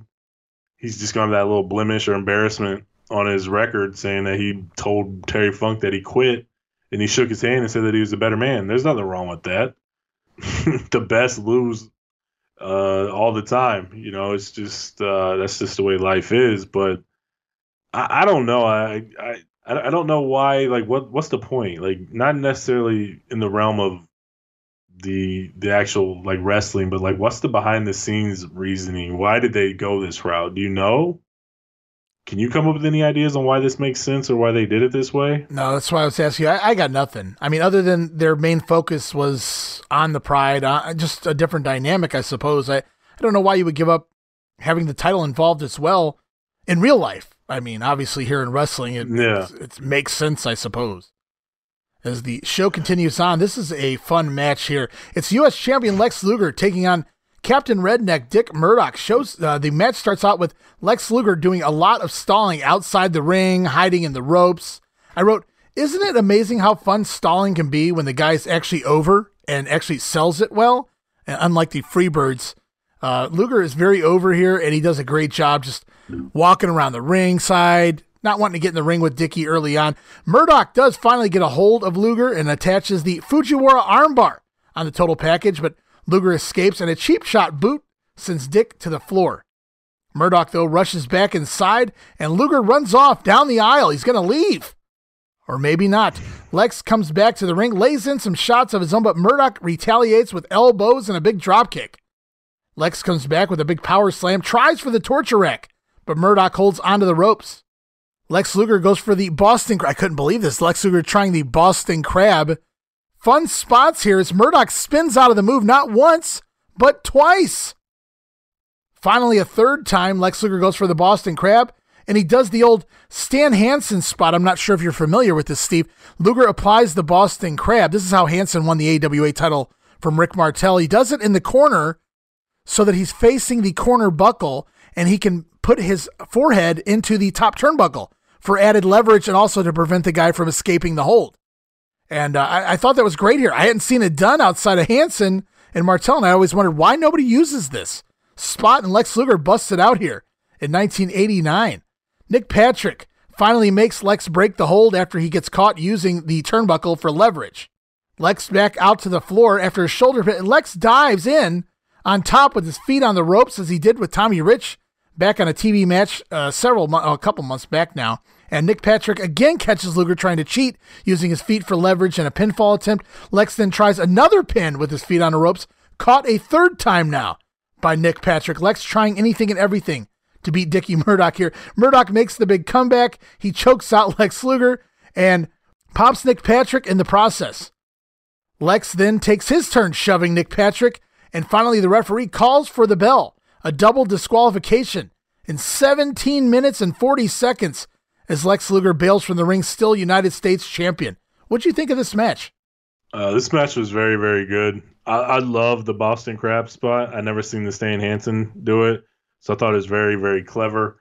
I wonder who told him to do it or if he came up with it on his own, because you know his ass ain't watching film, especially if Stan Hansen. He has better things to do, like watching himself in the mirror. So I wonder who told him to do that or how that was called. Because from what I gather, he never knew how to call a match. That's why the WrestleMania match sucked so bad, according to him. Mr. Perfect forgot the match or something happened, and so he had to call it since he was the heel, and he has no idea how to call a match, and this is in 93. So he's like, that wasn't my best work that day. I wonder if Dick Murdoch gave him the idea during the match or something. But no, I'm with you. Like, he did an excellent job of, you know, when the birds stall, they take like one arm drag and maybe a drop kick, and then they hightail it out of there. Luger comes in, gets some offense. It doesn't work. Dick Murdoch does like 3 or 4 things. Luger finally gets away, and he heads to the outside, and he's pissed off. He's flustered, and the crowd's eating it up because Luger's that over at this point as a heel. And like you said, it was 12 minutes of stalling or how to do as little as you can, but it worked for me. It's not the stalling that you would expect from the Freebirds, where it's just ridiculous. They're doing it with people like Lee Scott. At least Dick Murdoch's over too, to a degree, and he's stalling because he doesn't want to get caught by anything that Dick Murdoch can do. So yeah, Michael Hayes with that paint by numbers stalling too. The old hold your ears, tell people to shut up, look around, left, right. Michael Hayes nonsense. Luger here, he just exudes realism. Like, how dare this guy knock me out of the ring? Like, what the hell is this? You know? And so I think that's why it got over. I wrote here, a tale of two halves for me. This match was 12 minutes of how to do as little as you can and stay over, which is key, before turning into a solid match for the final 8 minutes. Yeah. When you're a guy looking like Lex Luger and you get beat up by a guy looking like Dick Murdoch, the crowd's going to eat it up. Luger has no business doing anything for Dick Murdoch, you know, like, just based off looks. So when you see the pretty boy get his ass kicked, everybody can relate to that, and that's why he stayed over. I'm with you. Like, this was excellent, and I want to watch the rematch. Dang it. Yeah, we'll get to that in one second. The wrestler of the week this week, you'll be happy, is the total package. Lex Luger really getting a push here. Not that being the U.S. champion, you're not getting a push, but he's really been stale. Not his fault since Great American Bash after Steamboat quit. Up until now, all of a sudden, boom. Gets this quick feud with Brian Pillman, and Lex Luger's right back on top of things here. And as we close out the show, we learn that next week, Dick Murdoch will get a rematch with United States champion, the total package Lex Luger, as we continue on to NWA Pro for November 11th. Quick results, as we don't have this one. This one's missing in action. It's Doom getting a win over Trent Knight and an unnamed job guy. Dynamic Dudes over Joe Cruz and George South. We get a Doom and Woman promo before the Z-Man takes on a man by the name of Stevens. That's all I got there, Steve. Terry Funk, Gary Hart, and Mr. J in a promo. No doubt Terry Funk was talking about Pride there. Lex Luger also a promo on Brian Pillman. Back to the ring with the SST over Scrap Iron Bill Ford and Larry Santo. I don't think we've seen Larry Santo up until now here in the NWA. Flying Brian Pillman takes on Jimmy Garvin. We'll get to that because that actually airs on the main event. And then promo time with Ric Flair closes out the show. Again, I'm sure he was talking all about that Pride as we move on to NWA Worldwide for November 11th. Again, recorded back on October 30th in Gainesville, Georgia. Chris Cruz hosts, and Jim Ross joins him on commentary. We open up with Halloween Havoc clips. And this Wednesday night is the Clash. They said this Wednesday night is the Clash. It is so nice to be caught up here in syndication, Steve. So nice for everything to make sense. I can't tell you how much easier this is on my fucking brain. Oh, you're telling me, man. I haven't had to ask you, is this the right show? Are we supposed to be watching this? How long has it been? They finally got it figured out. It's just unfortunate that we're almost on our way out of here. Yeah. This will be an easy last 2 months, or 3 months, I would say. We kick things off with Chris Cruz interviewing the Nature Boy Ric Flair. Flair says 2 men will enter, 2 world champions. Well, one former world champion and Ric Flair, the current world champion. Flair says they've both been very successful in their career, but only one man will say I quit. One man will walk away a winner. One will walk away with their pride. There's that word once again as we go to the ring for Bob Emery taking on... It plays little howdy doody on your coconut. Ho! Dangerous Dan Spivey in a one-on-one matchup. Spivey gets the win with the power bomb in only 45 seconds. And we're over to a promo with Flying Brian Pillman. He will put Lex Luger to the test at Clash of the Champions. Then to the ring for a good one. It's the Steiner brothers taking on the tag team duo of Gene Spurlock and Danny Marlowe. Did you see these guys? They have that chewed bubblegum look. At least, both of them well over 300 pounds. I think Marlowe closer to the 400-pound mark. And they have matching tights, matching singlets. So they were a tag team on some outlaw mud show somewhere in the South. Oh my God. I want to preface this by saying that this match has been put on Twitter. This match has been put on YouTube. You guys can go check it out yourself. It actually begins at the spot. You know which spot I'm talking about here, Steve. These Lardo job guys are billed from Hollywood, California. They do not look like they're from Hollywood, California. They don't even try. No cheap sunglasses, nothing. They don't even try. Jim Ross does a voiceover for Troy, New York, and New Haven, Connecticut during this match. It's Rick Steiner with a nasty Steiner line on Spurlock. But here it comes. Spurlock sent to the corner where he tags in a hesitant Marlowe. I don't know if you paid attention when he tagged him, but I thought that looked like a concerned look on Marlowe's face when he tags in and hesitantly steps in the ring because he knows what's coming, and oh boy, does it come. Oh my God. Go ahead. Immediately, as Marlowe steps in the ring, the very first thing done, Rick Steiner with a go-behind into a released German suplex on a 350-plus pound man who lands on the back of the top of his head. I don't know how his neck didn't break. Completely landed on his skull. It was one of the nastiest bumps we've seen all year. Nastier than Sid Vicious bumps. The stuff he's been doing to guys. This was, I wrote, holy fuck. That's all I could say here. And that's pretty much the response I got on Twitter as well. And then this poor guy, it wasn't even over yet. Scott Steiner climbs up to the middle rope to launch himself into the guy with a Steiner line, and then the rolling belly to belly forces the big, large Marlowe over. The Steiners get the win in 1:27. But let's talk about that German spot. What was your take? Oh, my God, man. The first thing I did, my nose was like, I want to see these dudes toss around this marshmallow Marlowe. I was like, he's fluffy. And then he gets tagged in and immediately killed with that German suplex. My friend that I grew up with, he loves it when dudes land on the back of their heads. He loves the Tito spot at WrestleMania 6. So I kind of pulled up my phone and took a video while I was watching it and sent it to him. And his first response was, oh, my God, he's dead. And I was you know what? Yeah, you could be any body weight, and that was a dangerous way to land. But to have that much weight on you and land like that, yeah. I don't know how the guy didn't get paralyzed. I don't know. I have no idea. Yeah, that was. There'd be a lawsuit right now if Rick Steiner did this to anybody in wrestling right now. That was a jobber that didn't sign a release. Oh, he got released all right into a German suplex on his head. Rick Steiner would be fired or something if this happened because, oh, my God. I've never seen anything like it. And I think it's the weight of the guy, like you said. some dude that size is not meant to land on the back of their head like that. You know, it's bad for anybody, but when you're 400 pounds and you're all that weight is compressed on the back of your neck and head, I have no idea how he's not paralyzed. I have no idea.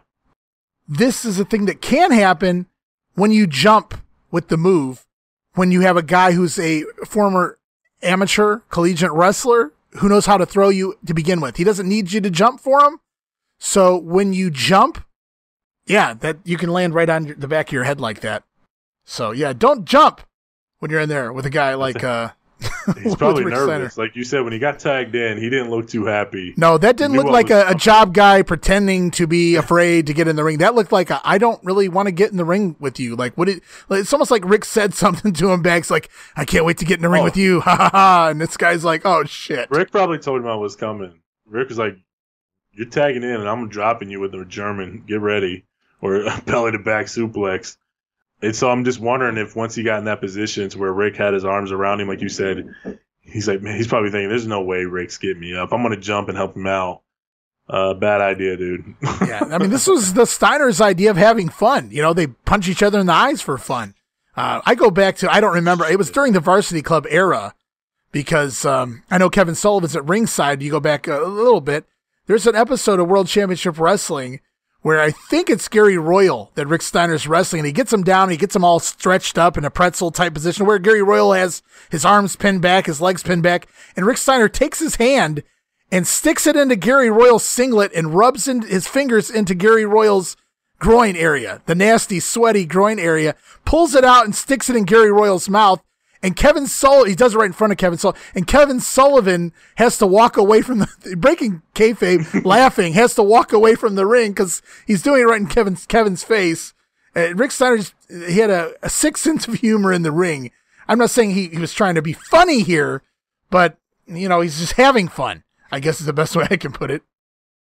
Yeah, he's probably testing his strength, see what he can and can do. Well, we've seen him German Norman. I can get anybody. But yeah, I mean, this guy, oh my God. I mean, he protected Norman with the German. This dude did not get protected. I think he wanted to see how far he can launch him.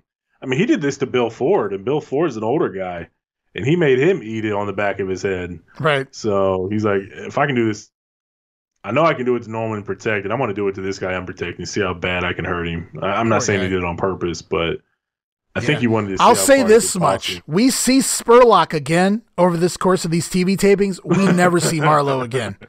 He's not out there anymore. Spurlock's still in tag matches. I'm assuming Marlowe is meant to be his partner in those matches, but we don't see Marlowe again after this match, so who knows what happened. I don't know if he's injured. I don't know if he's injured or if he said, F this. It ain't worth the $50 you give me or $100, whatever it is. Right. Nope.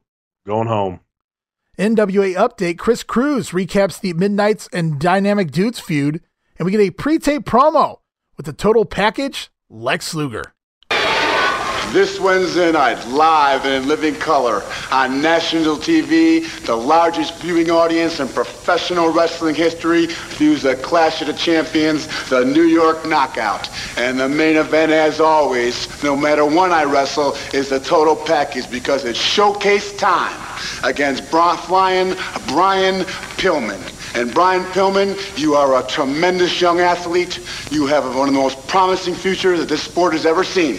But you found out in Halloween Havoc, when everybody else in this sport is finding out, that I am an unstoppable force in professional wrestling. The world of professional wrestling stands at my feet. I am the champion of the 90s, 270 pounds of chiseled steel, 6 feet 4 inches, the total package. And Brian Pillman and the New York Knockout, you go down for the count because the total package is professional wrestling. Lex Luger is pro wrestling. He sounds drunk. He sounds different. I don't know if it's just the audio being played over the computer or what the case may be. He just sounded different there. And I know he's rocking the shades in this promo, so I'm wondering if he was a little buzzed, to say the least. Yeah. Solid promo. I love the line that professional wrestling stands at the feet of Lex Luger. That was great. But this is kind of the same stuff he's been saying for the most part. So really nothing new, but just driving home the fact that he's the best thing going today. So we heard from the total package. We get to see Flying Brian in the ring. He's taking on the Cuban Assassin. As once again, Lex Luger comes to ringside scouting his opponent for the clash. Eric Pillman gets the win here over the Cuban in 3 minutes and 20 seconds. Was there ever any doubt? We've already seen Pillman beat Bill Irwin, Cuban, and Eddie Gilbert in one night. He beats Cuban Assassin here in only 3 minutes, 20 seconds. Lex Luger teases getting in the ring, takes his shirt off. He's getting ready to fight Brian Pillman, but he's going to wait for the Clash of the Champion. Decides not to get in the ring, and that causes some boos, obviously, to stir. And the crowd we'll have to wait until the Clash to see these two get it on one more time. Pedicino knows. Talking Clash 9 and the New Haven, Connecticut localized promo. I wrote, wow, he actually mentions the city in the Pedicino knows. We don't see that very often, where he actually mentions the upcoming house show. He just usually alludes to, let's just say, he's never very specific on where the show's going to be. Pretty much. That's a good way to sum it up. Show continues on. Jim Ross interviews the Road Warriors and Paul Ellering. Animal says, all pro sports have legends. The NFL has Dick Butkus. What a choice. Baseball has Babe Ruth. Hockey has Gordie Howe and Wayne Gretzky, the living legend. And the Roadies are the greatest history-making team in professional wrestling. They are legends, and they will beat the Freebirds at the Clash of the Champions. Hawk rattles off some things they're going to do to the Birds. I didn't write them down, but it was amusing. And the Skyscrapers, I should mention. Paul Ellering closes out the promo that they all want to make names for themselves. The Birds, the Skyscrapers, all the teams in the NWA, but they're not going to make names for themselves against the Road Warriors. Yeah, I think I've heard Hawk say that promo before where he's talking about ruptured spleens and all that other stuff that they're going to take out of the Freebirds. I started to write everything he said. I started to write what he was saying, and then it just went on and on and on. I'm like, I'm not writing all of this. This is insane. Fucking Hawk. All these things they were going to do, disembowel the fucking Freebirds, and I wish he kept his promise. I was doing the same thing. I was like, yeah, okay, he's going to do like maybe 2 or 3 of these. I can get and then it was like 7 or 8, and I'm like, all right, I'm done. Screw this shit. You'll either talk about it or you'll get the audio. I wasn't going to write it down. Right. We get an insert promo from Jimmy Jam Garvin with the One World Tag Team title. I don't know where the hell the other belt is. We do end up seeing a new belt given. I think when the Steiners win the belts, we finally have 2 tag titles again. I have no idea where the one went to. It's been missing in action for quite a while now. Garvin says the Roadies are talking trash, and this is TBS. The Clash is coming up. They'll give the Roadies the match that they've been asking for. Yeah. So it is Birds and Roadies at the Clash. And we go to the ring with tag team champions, the Freebirds, over Mike Justice and Tommy Angel. Garvin nails Angel with the DDT. 1 minute and 52 seconds. Now that is the kind of time I'm talking about when it's a Freebirds match in the ring. More Pedicino knows. Pedicino says that Clash of the Champions is simply a night of main events. I can't really argue that given a lot of the matches on the card. He says Pillman has been granted a rematch because of the way Lex Luger won the match at Halloween Havoc. You have to wonder if this was pre-taped and the original plan was for Luger to cheat to get the win. Obviously, Luger won it fair and square, hit the hot shot at Halloween Havoc, and covered Pillman for the win. Now, I agree Pillman deserves a rematch because of how close he came to winning, but the way Luger won, I don't know, seemed a little odd there. I think what he's saying is Pillman was kind of in control and he just got caught with the move. So it wasn't like Luger got him in the rack and won definitively. I mean, it was a clean win, but he kind of just caught Pillman off guard with the hot shot. So I think that's what they're going with there. But it doesn't matter how you win. It's just as long as you win. And Luger did win. So I agree with you, though. Pillman definitely deserves a rematch. That match was awesome. He was close. It's believable. I'm buying a rematch, and I can't wait to see it.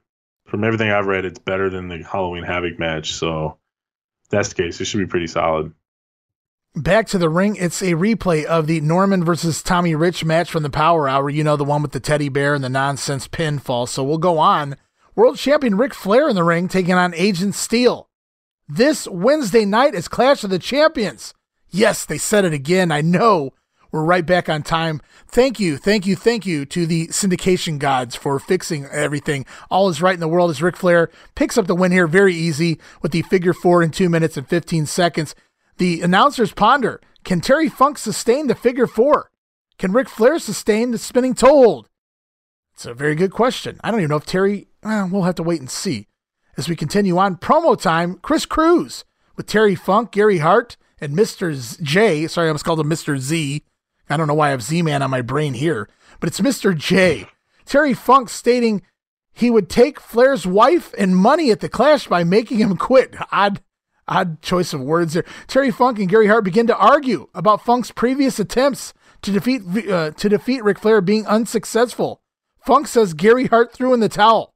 Gary Hart argues that he did not throw in the towel during Thunderdome. So some dissension there in JTEX Corporation to close out this episode of Worldwide. Yeah, it's kind of weird Funk saying he's going to take his wife and money and life and things like that. Like this whole time he's talking about how he doesn't want the life in the fast lane. He doesn't want any of that stuff. He doesn't even want the belt. So now all of a sudden he's going to take the wife and money and because he's going to disgrace Ric Flair. So Funk's kind of getting a little bit all over the place, but I did like the dissension in the ranks there.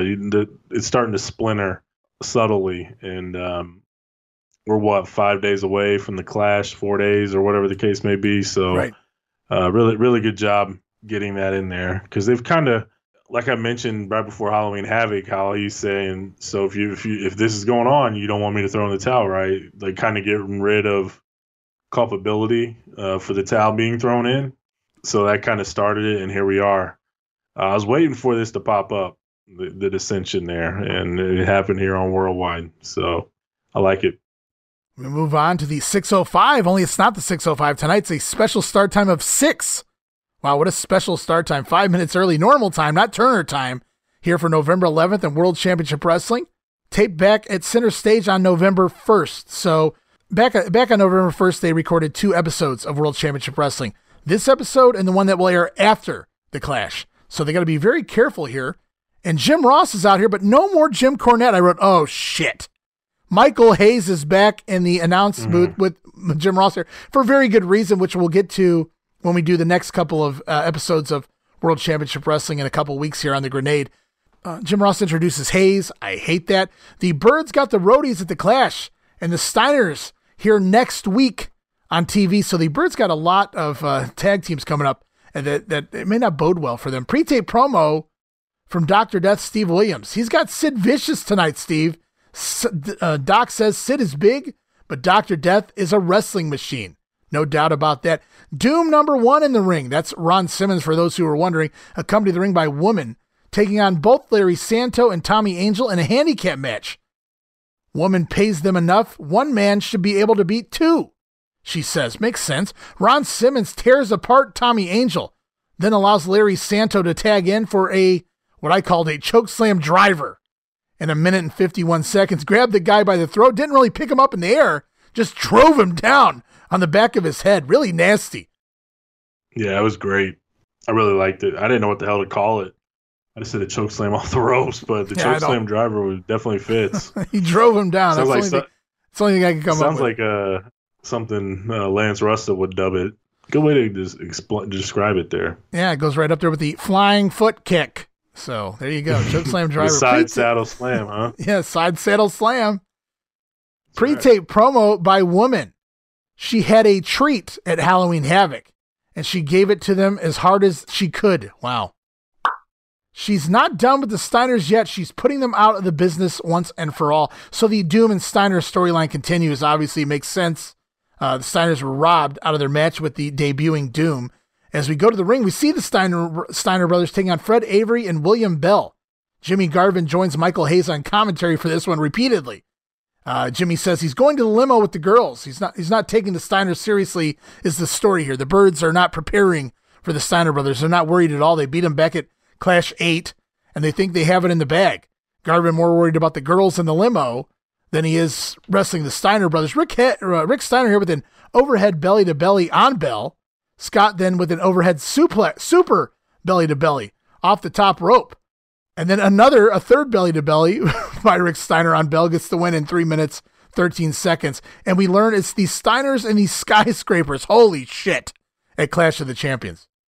Can't wait for that one. Tag team action with Sting teaming with Flying Brian Pillman taking on the State Patrol. We get an insert promo from Sting as he talks Brian Pillman versus Lex Luger at the Clash. He can't remember Pillman's fancy lines is what Sting calls them. So instead we get an ow! Sting literally says, I don't remember Brian's fancy lines, so all I can say is ow! So yeah, that's what Sting does when he can't come up with anything else. And he calls Brian Pillman's lines fancy. I had to laugh. I wrote, what a team, though. My God, Sting and Pillman out there. Good to see the Patrol put up a fight here. I thought this was a fun, competitive TV match as Buddy Lee Parker blocks a Scorpion by grabbing the ropes to continue the match just a little longer, but Errol Pillman finally puts Parker away while Sting keeps Errol Wright at bay, and the babyfaces get the win in 9 minutes, 15 seconds. I felt this was a fun TV match. I didn't mind it going 9 minutes. No, I didn't either. There's a lot of short matches on this card, on this show, this episode of World Championship Wrestling. So this one getting 10 minutes worked for me as well. I thought Pillman and Sting worked great together. They look awesome together. Like you said, it's a great looking tag team. And I'm surprised at some of the things like blocking the Scorpion and things like that they allowed the State Patrol to get in on them. There was one spot that was pretty funny. They threw Sting to the floor, and he gets right back in before the State Patrol could get down on the ground to kind of double team him on the outside. Sting's back in the ring, and they get pissed off while he's back in the ring. So, all in all, like I'm with you, man. It was a pretty fun TV match here. We continue on. Norman in the ring with Teddy Long in his corner taking on Mike Justice. Norman gets another bear from the crowd as Teddy Long shakes in rage. He grabs the bear from Norman, rips the bear's head off, and kicks it away. Norman's sad, but he continues on wrestling in the ring when out of nowhere, Dr. Death comes ringside with a giant teddy bear, 4 or 5 feet tall, at least. Norman is so pleased as Dr. Death hands off the bear and gives him a big ho! And Teddy Long is even more livid now. Of course, Dr. Death doing this, getting on Long's nerves because Dr. Death's getting ready to wrestle Sid Vicious later in the show. Norman and the bear, along with Norman, hit a double big splash on Mike Justice from the middle rope to pick up the win in 1 minute and 8 seconds. Post-match, Teddy Long wants the bear, but Norman won't give it up. Teddy Long storms off, thugging and bugging. No, the bear. This is how it should have been done initially. And I thought it was hilarious, him coming off the middle rope with the splash with the bear. It made sense with it being a jobber. I like Doc, too. He's showing a little personality. He's just being himself here. He's just getting under the skin of Teddy Long, kind of putting some heat on the match against Sid later on. So, good stuff. A lot better than what they did with Tommy Rich and Norman. Absolutely. We continue on with a replay from the Power Hour of Funk's Grill with Ric Flair via satellite. And we go to Ric Flair in the ring, taking on Lee Scott. I've been waiting for this with Ric Flair in the babyface position, but we don't really get a solid match between the two as Terry Funk comes ringside as Ric Flair pitches Lee Scott out of the ring. Flair calls Terry Funk on as Gary Hart and Mr. J hold the Funker back. Lee Scott back in the ring, and it's not too long before Ric Flair gets the win with the figure 4 in 2 minutes and 19 seconds. I would have liked to have seen this go a little longer, I guess. I just like to have seen what we could have got between Lee Scott and Ric Flair. But I guess it is what it is when you're in there with the world champion. Yeah, I think so, too. They could have done something, 4 or 5 minute match where it was pretty entertaining. Like you said, if Ric Flair was the heel. But I got to give the devil his due. Michael Hayes had an excellent line at the start of the match. I don't know if you picked up on it, but he said anyone on the level of Lee Scott need to listen. Whenever you're out in the ring with the world champion, you need to let it all hang out because what do you have to lose? Like basically saying like jobbers need to put in their best effort when they get the opportunity to go against the world champion. So I think that's a reflection of Lee Scott. I mean, he's earned it over the course of 1989. So I think we've seen the wrestlers give him action in the ring. It sounds like Michael Hayes is putting him over. You got to let it all hang out because he does. He lets it all hang out anyway. And so I thought Michael Hayes did an excellent job there promoting Lee Scott a little bit. And they do a little tease just going into the Clash, too, that we might see Flair and Funk get it on here, but Funk's held back, and we'll have to wait until the Clash. As we continue on with action, it's the Z-Man taking on Lou Tafaloni, a.k.a. Louis Spicolli. Not really sure why they use this weird, odd last name of Tafaloni here, as the Z-Man picks up the win in a mere 58 seconds. So the Z-Man puts Louis and me to sleep in record time. What a shit finisher. Promo time with Jim Ross as he talks to the total package Lex Luger. Lex has to get up each and every morning and look at the physical perfection in the mirror. He's so glad to be Lex Luger. He gets down on his knees and thanks the creator above for making the total pack. This is insane. The looks, the body, the intelligence to be the man of the 90s. He's an unstoppable force in this sport. Then he takes his shirt off, and this is the look of the 1990s. Brian Pillman has a lot going for him, but at New York Knockout, it's time once again for Lex to show Brian Pillman just what he is, the greatest wrestler in the sport today. Man, something else. He knows how to put himself over, huh? I'm telling you. I believe every word he said. I believe every word he said. I think that's why it works. I think that's why it works here. Oh my God. I can just see him. I can see him doing this. So that's what makes it work, like you said. Yeah, absolutely. We get the Starrcade promo again, and this time I caught a line in it that I'm not a real big fan of. They say, titles are of no concern. I wrote, what the fuck? Like, you're basically shit. Like, that's insane. I understand the belts aren't on the line and why the belts aren't on the line. But to say titles are of no concern as if a round robin tournament is more important than your belts. I didn't like the line at all. Yeah, I don't like the line, and I also don't like the fact that they do nothing with this tournament. Like, you win the tournament and that's it. It's done and forgotten about. You move on. Why can't you put like the winners of the tournament get a title shot? Yeah, I mean something. Why not make it something beyond well, I won, and then it's like completely forgotten about afterwards. Yeah, it's a throwaway. And it's Starrcade. It's crazy. When did Sting become the number one contender? Because I know that was the big hiccup at Clash 10 that we're not going to do. Did they use that? Or did he have a... I'm not sure. I'm not sure how they go into that. Yeah, that's another year, another grenade, another topic down the line, I suppose. Yeah, we'll see. We continue on. It's dream match time, the first real dream match all month long so far. It's Sid Vicious taking on Dr. Death, Steve Williams. Oh my God. Nose to nose these guys go. Oh man, I was pumped as they begin trading punches. I need more of this in my life, Steve. Sid with a big power slam and drops down to the knee and plays up to the crowd. But Dr. Death up and nails Sid. Oh, made Sid take a German suplex. And then just for fun, Doc drops to his knee and plays to the crowd. Fun stuff there. Sid comes back with that nasty clothesline to take over the match. But Doc back with a clothesline of his own. And a shoulder tackle to Sid, but Sid won't bump. He bounces into the ropes.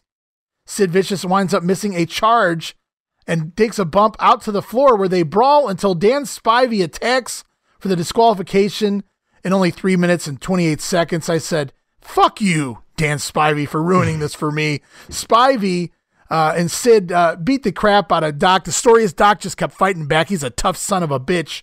But at the end of the day, there are two skyscrapers, and they finally get one up on him as Tommy Angel and Jerry Price try to make the save, but they end up getting their ass kicked. I don't know what was up Jerry Price's ass here. He got in the ring 4 times. Sid kept shit-canning him out to the outside, and Jerry Price just kept getting back in there. More TV time, I suppose. Finally, Norman shows up with his teddy bear to check on Doc after the beatdown from the skyscrapers. I wasn't expecting a finish here, don't get me wrong, but 3 minutes and 28 seconds was just too short. I agree. My biggest thing is, why didn't anybody come out to help Doc? Yeah. Is that just to put him over that he's a badass and he kept on coming back against 2 guys? Norman came out like after everybody was gone, like, so he didn't come out to help. He just came out to check on him with his teddy bear. So I didn't necessarily care for that aspect of it, because I feel like somebody has to like Doc. I mean, somebody has to be back there that would be willing to help him against the skyscrapers, but right. Maybe even the roadies. But obviously they don't want to give that away where they're touching or doing anything until the Clash. So I don't know. That was my biggest hiccup with it. But all in all, that match was pretty fun while it lasted. Back to the ring, the Samoan Savage, accompanied by his brothers and his brother Fatu and cousin Samu, and the big kahuna Oliver Humperdinck, taking on Richard Sartain immediately.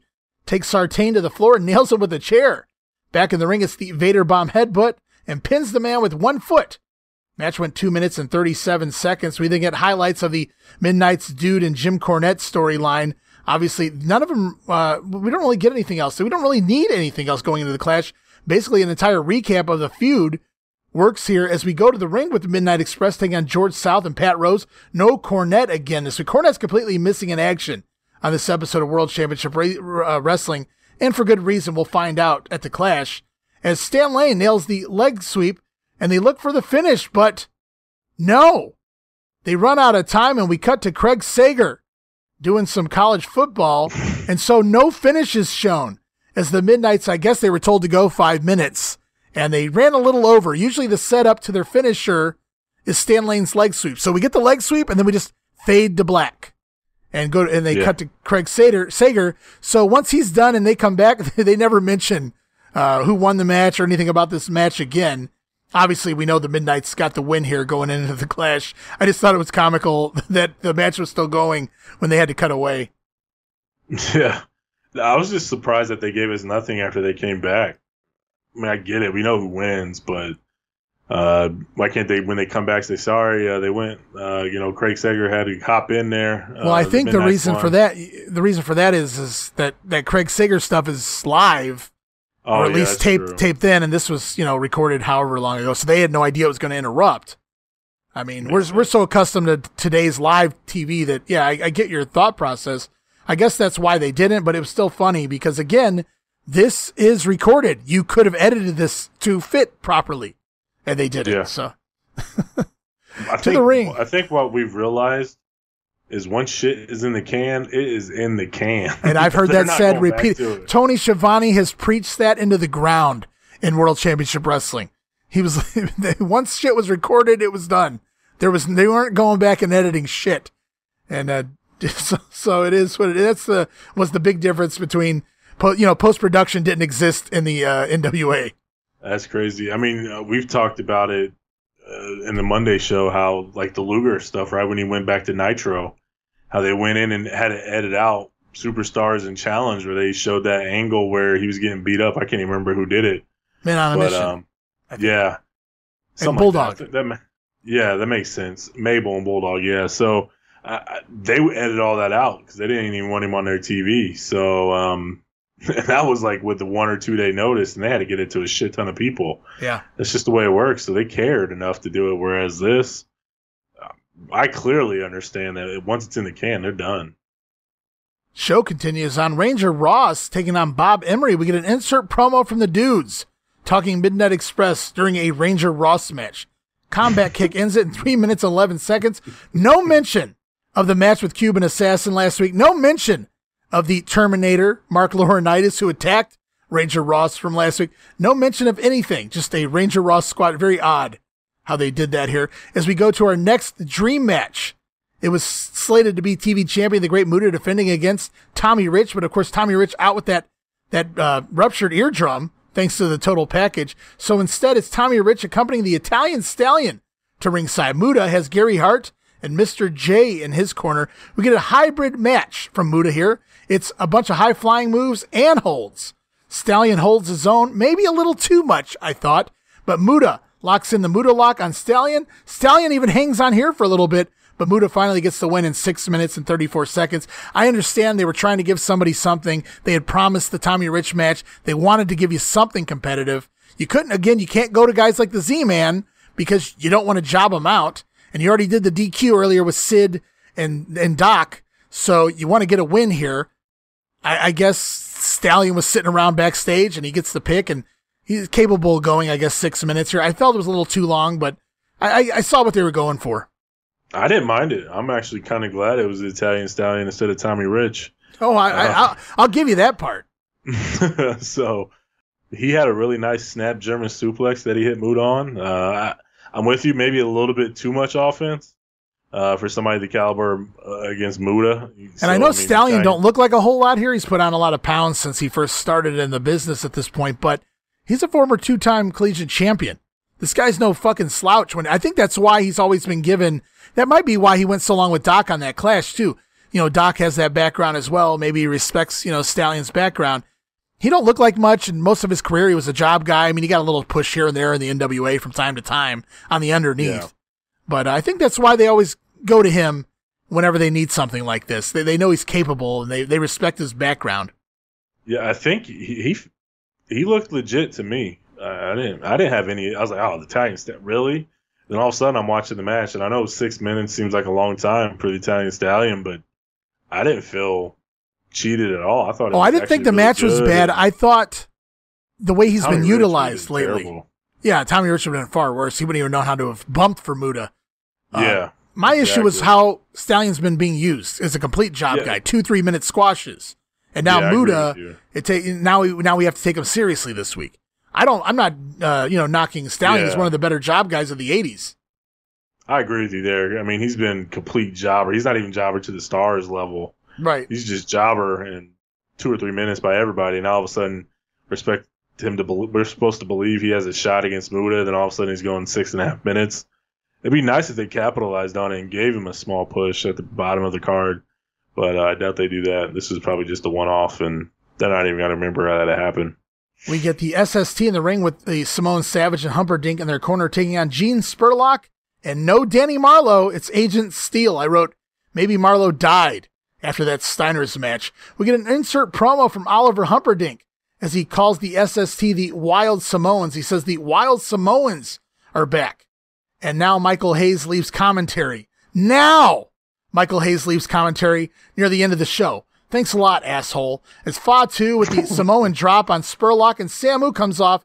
Diving headbutt gets the win. 1 minute and 39 seconds. And we close out this week's edition of World Championship Wrestling with Jim Ross interviewing the Nature Boy.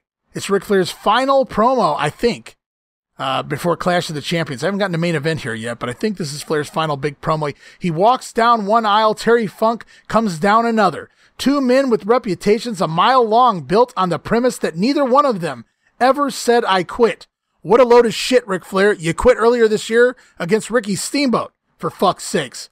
They say Ric Flair is out of his mind, but if he turned it down, what would they think of him? He's the NWA, and he bases it all on being the best. So Ric Flair basically feels forced into having to agree to this match because how can he turn it down? What would everybody think of the Nature Boy if he said no? Terry Funk is going to be the one who says I quit. One final woo sends us off the air. What'd you think of the whole promo to close out the show? Ric Flair finally setting the stage for the Clash. Yeah, I like the idea that he basically got painted into a corner. He put everything on the line, basically his reputation and everything. And if he said no, like either way, he's screwed. If he doesn't want the match, they're going to say he's a puss. If he does take the match, he has everything to lose and nothing to gain. So he painted himself into that corner. He had to take it. Now it's time. It's time for the bell to ring. Well, let's get it going. And we're going to close out this week's episode of The Grenade talking about the NWA main event for November 12th. This one's missing in action, but I found it in German. Das ist gut, ja? As we see Z-Man in the ring taking on Pat Rose, gets the win really quickly with the sleeper in 1 minute and 5 seconds. You know, Steve, you wouldn't think you could fuck up in 1 minute, but you haven't met the Z-Man. He can't even do a backdrop right here as Pat Rose lands on the Z-Man's back, and Z just so slow to hoist Rose up in the air. It just gets all discombobulated, and Rose falls over to the side, and it's just not pretty. It's more Tom Zenk being Tom Zenk. It's like the guy forgot how to fuck. It's like he's never wrestled before. I don't get this 1989 Tom Zenk shit. And the show goes on. It's Flying Brian taking on Jimmy Garvin. I mentioned this happened earlier the weekend on Pro, the November 11th Pro episode. Lots of groundwork early by Brian Pillman. Jimmy Garvin takes over after a hot shot.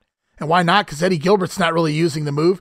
It seems to be Pillman's kryptonite lately, that hot shot. Luger beat him with it. Now Garvin takes over. Garvin is slowed down, but he's still fundamentally sound, I wrote, unlike Michael Hayes. So yes, Garvin's not the Garvin of old, but he's still okay here. As Brian Pillman makes the big comeback, Michael Hayes attacks. That causes the disqualification. As Brian Pillman picks up the win in 10 minutes and 39 seconds, and the Z-Man, or as Lance Russell calls him, Z, makes the save and runs the Birds off. And that's why we get the Birds versus Zenk and Pillman next week on the Power Hour. So Brian Pillman picks up the win over Garvin there in 10.5 minutes. Not very good, but not too bad either. And we'll close out this main event with Tommy Rich and Eddie Gilbert taking on the Midnight Express. Again, no Jim Cornette. Bobby Eaton shakes the hands of Rich and Gilbert prior to the match, but Stan Lane refuses. Stan Lane does a skin the cat, but Rich completely fucks the spot up, thus fucking up the entire spot. It was terrible. Tommy Rich was being Tommy Rich in this match, and it really showed up. Stan Lane tried to work an entire spot in where he gets thrown over the top rope, skins the cat back in, and he's supposed to do a spot with Tommy, but Tommy's not even in position anymore. It was Tommy Rich. is the best way I can describe that. Eddie Gilbert was looking good here, really moving fast. He was into this until they tried the old leapfrog low blow spot, the one we saw recently. I can't remember, what was it, Eddie and Conan? I can't remember what I saw it on, but we've seen it before. We've seen Wyndham and Doc do it on Starrcade 87. I hate this spot, and they do it too often here in the NWA for you to buy it. As Eddie goes in the air, he accidentally catches the forehead of, I can't remember which Midnight it was, but it's a low blow. It's supposed to be unintentional, or was it, as we're selling the Midnights as heels. Completely screwed it up as Eddie just jumps in the air and grabs his own junk, never even connecting with the Midnight Express member. Another completely blown spot, this time making you ponder if the Midnights did it on purpose. So the Midnights finally take over the match, but this has been very sloppy. Maybe the worst, and it's not the Midnight's fault, this might be the worst Midnight Express match to date on TV for the year. Aggressive and double teaming on Eddie Gilbert, however, Stan Lane tosses him over the top rope. Eaton back in the ring with his big backbreaker. I know you love that move. Midnight Express in full control as they take over on Eddie Gilbert's back. Meanwhile, Jim Cornette and the Dynamic Dudes come ringside mid-match, distracting the Midnights. Stan Lane telegraphs a backdrop. Eddie Gilbert nails him with a boot to the face and a flying forearm to make the hot tag to the Wildfire. We get a four-way melee as the Midnight Express begin cheating, and Johnny Ace tries to go after Stan Lane on the apron, which causes Cornette to get in the ring and separate the two. The referee sees Corny in the ring, and since he manages the Midnights, he randomly disqualifies the Midnights, even though Cornette did absolutely nothing but separate Stan Lane and Johnny Ace. I wrote, okay. And that was a cheap way out of this match as Stan Lane screams at Cornette for costing the match by disqualification. Gilbert and Rich win by DQ here in 9 minutes and 26 seconds. All the shit that they don't call all year long, then they call that just for having some extra guy in the ring. That makes sense. I'm not buying it. Corny never went after Gilbert or Rich.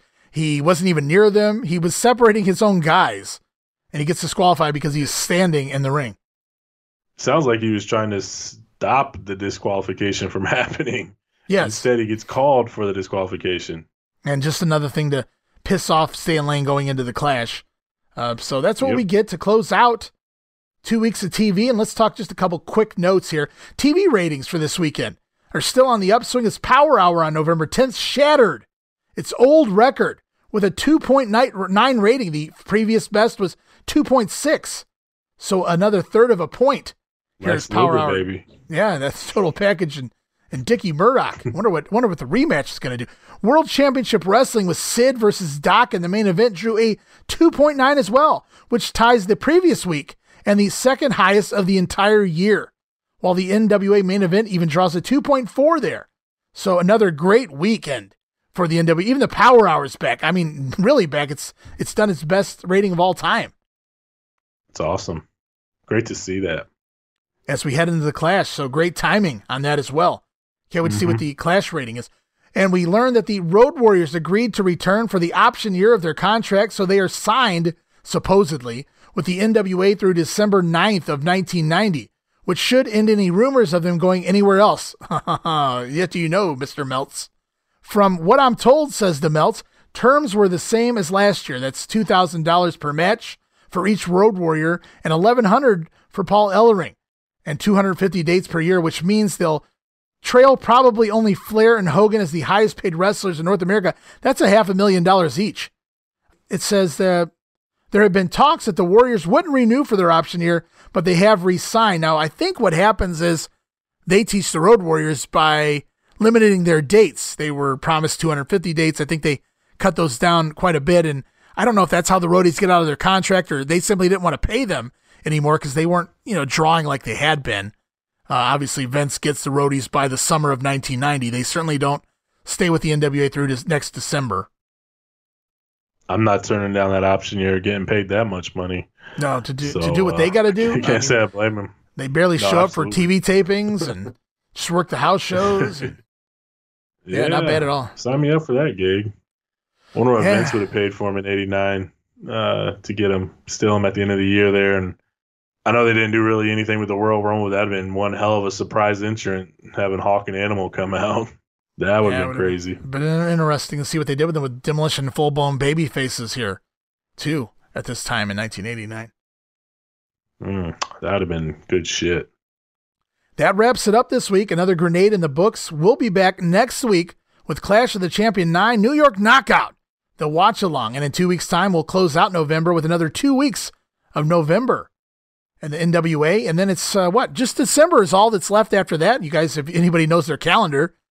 So we're almost done here with the NWA in 1989. Yeah, we are. We're getting there. The finish line is in sight, and some decent stuff coming up. We get some surprises, and we got Starrcade to go. We got the rewards show at the end, and we got a lot. We still have a lot to do here to put a bow on the NWA, but I've had a blast doing it, and I've learned a lot, and I'm ready to learn some more. So, yeah, we'll be back. Yeah, and for anyone curious, this is basically our setup for the remainder of the shows here in the NWA 1989. We've got the Clash Watch Along next week, the rest of November 89, the week after that, the first 2 weeks of December, then Starrcade, the watch along, our final watch along. It's going to be sad to say our final watch along here in the NWA. And then our final episode of recap of TV and news and notes will cover the final 3 weeks of December 1989. And as you pointed out, a special awards show. We're going to kind of recap the year. We're going to talk some of our favorite, not so favorite parts of the year here in the NWA. And that's going to culminate the week of WrestleMania this year. And then also on that show, we're going to announce our next project here on the Grenade. What year are we going to next? What promotion are we moving over to next? You'll just have to tune in and find out in just a few weeks' time. So, Steve, I want to thank you again for putting a bow on this show. And we got another watch-along next week, and it's our final Clash watch-along for the Grenade. Yeah, what stinks is it seems like NWA is finally hitting its stride, and it's almost time for us to say goodbye. So maybe one day down the line we can bust out NWA 1990 and kind of continue on with this story that we started here in 1989. But that's a ways away, and I'm looking forward to the Clash watch along, and then everything else we got coming. Yeah, it's a bittersweet thought to know that this is our final Clash. I love doing the Clashes, but at the same time, I mean, it had to come to an end. All good things come to an end, and you really start to feel it now. Now that you're moving over the hump, you're making your way to the end of November. The only thing left is December, and that's it. So it's been fun. It's been a fun ride. We'll continue on this ride until we close out the NWA here in 1989. Steve, thanks for joining me once again to talk all about the NWA, and we continue to learn things we've never known before, a lot, especially on these syndicated episodes. They teach a lot of new things, including if you're Danny Marlowe, maybe you want to rethink your day job. Absolutely. It's been fun, man. Thanks for having me again. And we'll see you guys next week. It's Clash of the Champions 9, the watch along. Promotional consideration paid for by the following. And once again, I've got to say thanks to all of our loyal listeners. We appreciate you listening, subscribing, and downloading The Grenade. You can find The Grenade, Monday Warfare, the WrestleCopia News Network, and other upcoming podcasts over at WrestleCopia.com. That's WrestleCopia.com, and all of your favorite podcast streaming apps from Apple, iTunes, Spotify, Google Pod, Podcast Addict, and so many more. Remember to follow The Grenade on Twitter at Rasslin Grenade. That's at RASSLIN Grenade. Lastly, I encourage everyone once again to please have a look at our Patreon account over at patreon.com/WrestleCopia. I encourage you to please subscribe at least 1 month, give it a try, and join in on the fun. There's no commitment, cancel at any time, but we'd like to think you'll stick around based on the offerings available. It's 14 tiers of goodies over there, and it all starts as low as $1, a $1 tier. We've really been pumping out a series of watch-alongs ranging from the WWF Coliseum video series to random pay-per-views, including 1995 pay-per-views that make a great complementary piece to the Monday Warfare podcast. We invested quite a bit of money into the podcast network up front, and we want to keep The Grenade, Monday Warfare, and other planned podcasts up and running for 2021, so we'd greatly appreciate your subscription to ensure that we continue to produce quality products each and every week. So please stop over. That address again is patreon.com/WrestleCopia. And please subscribe, show some love, let us know you care, let us know you're there.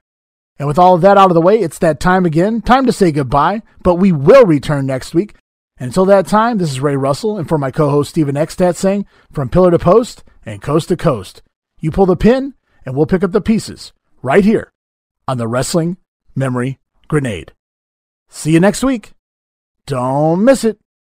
Be there.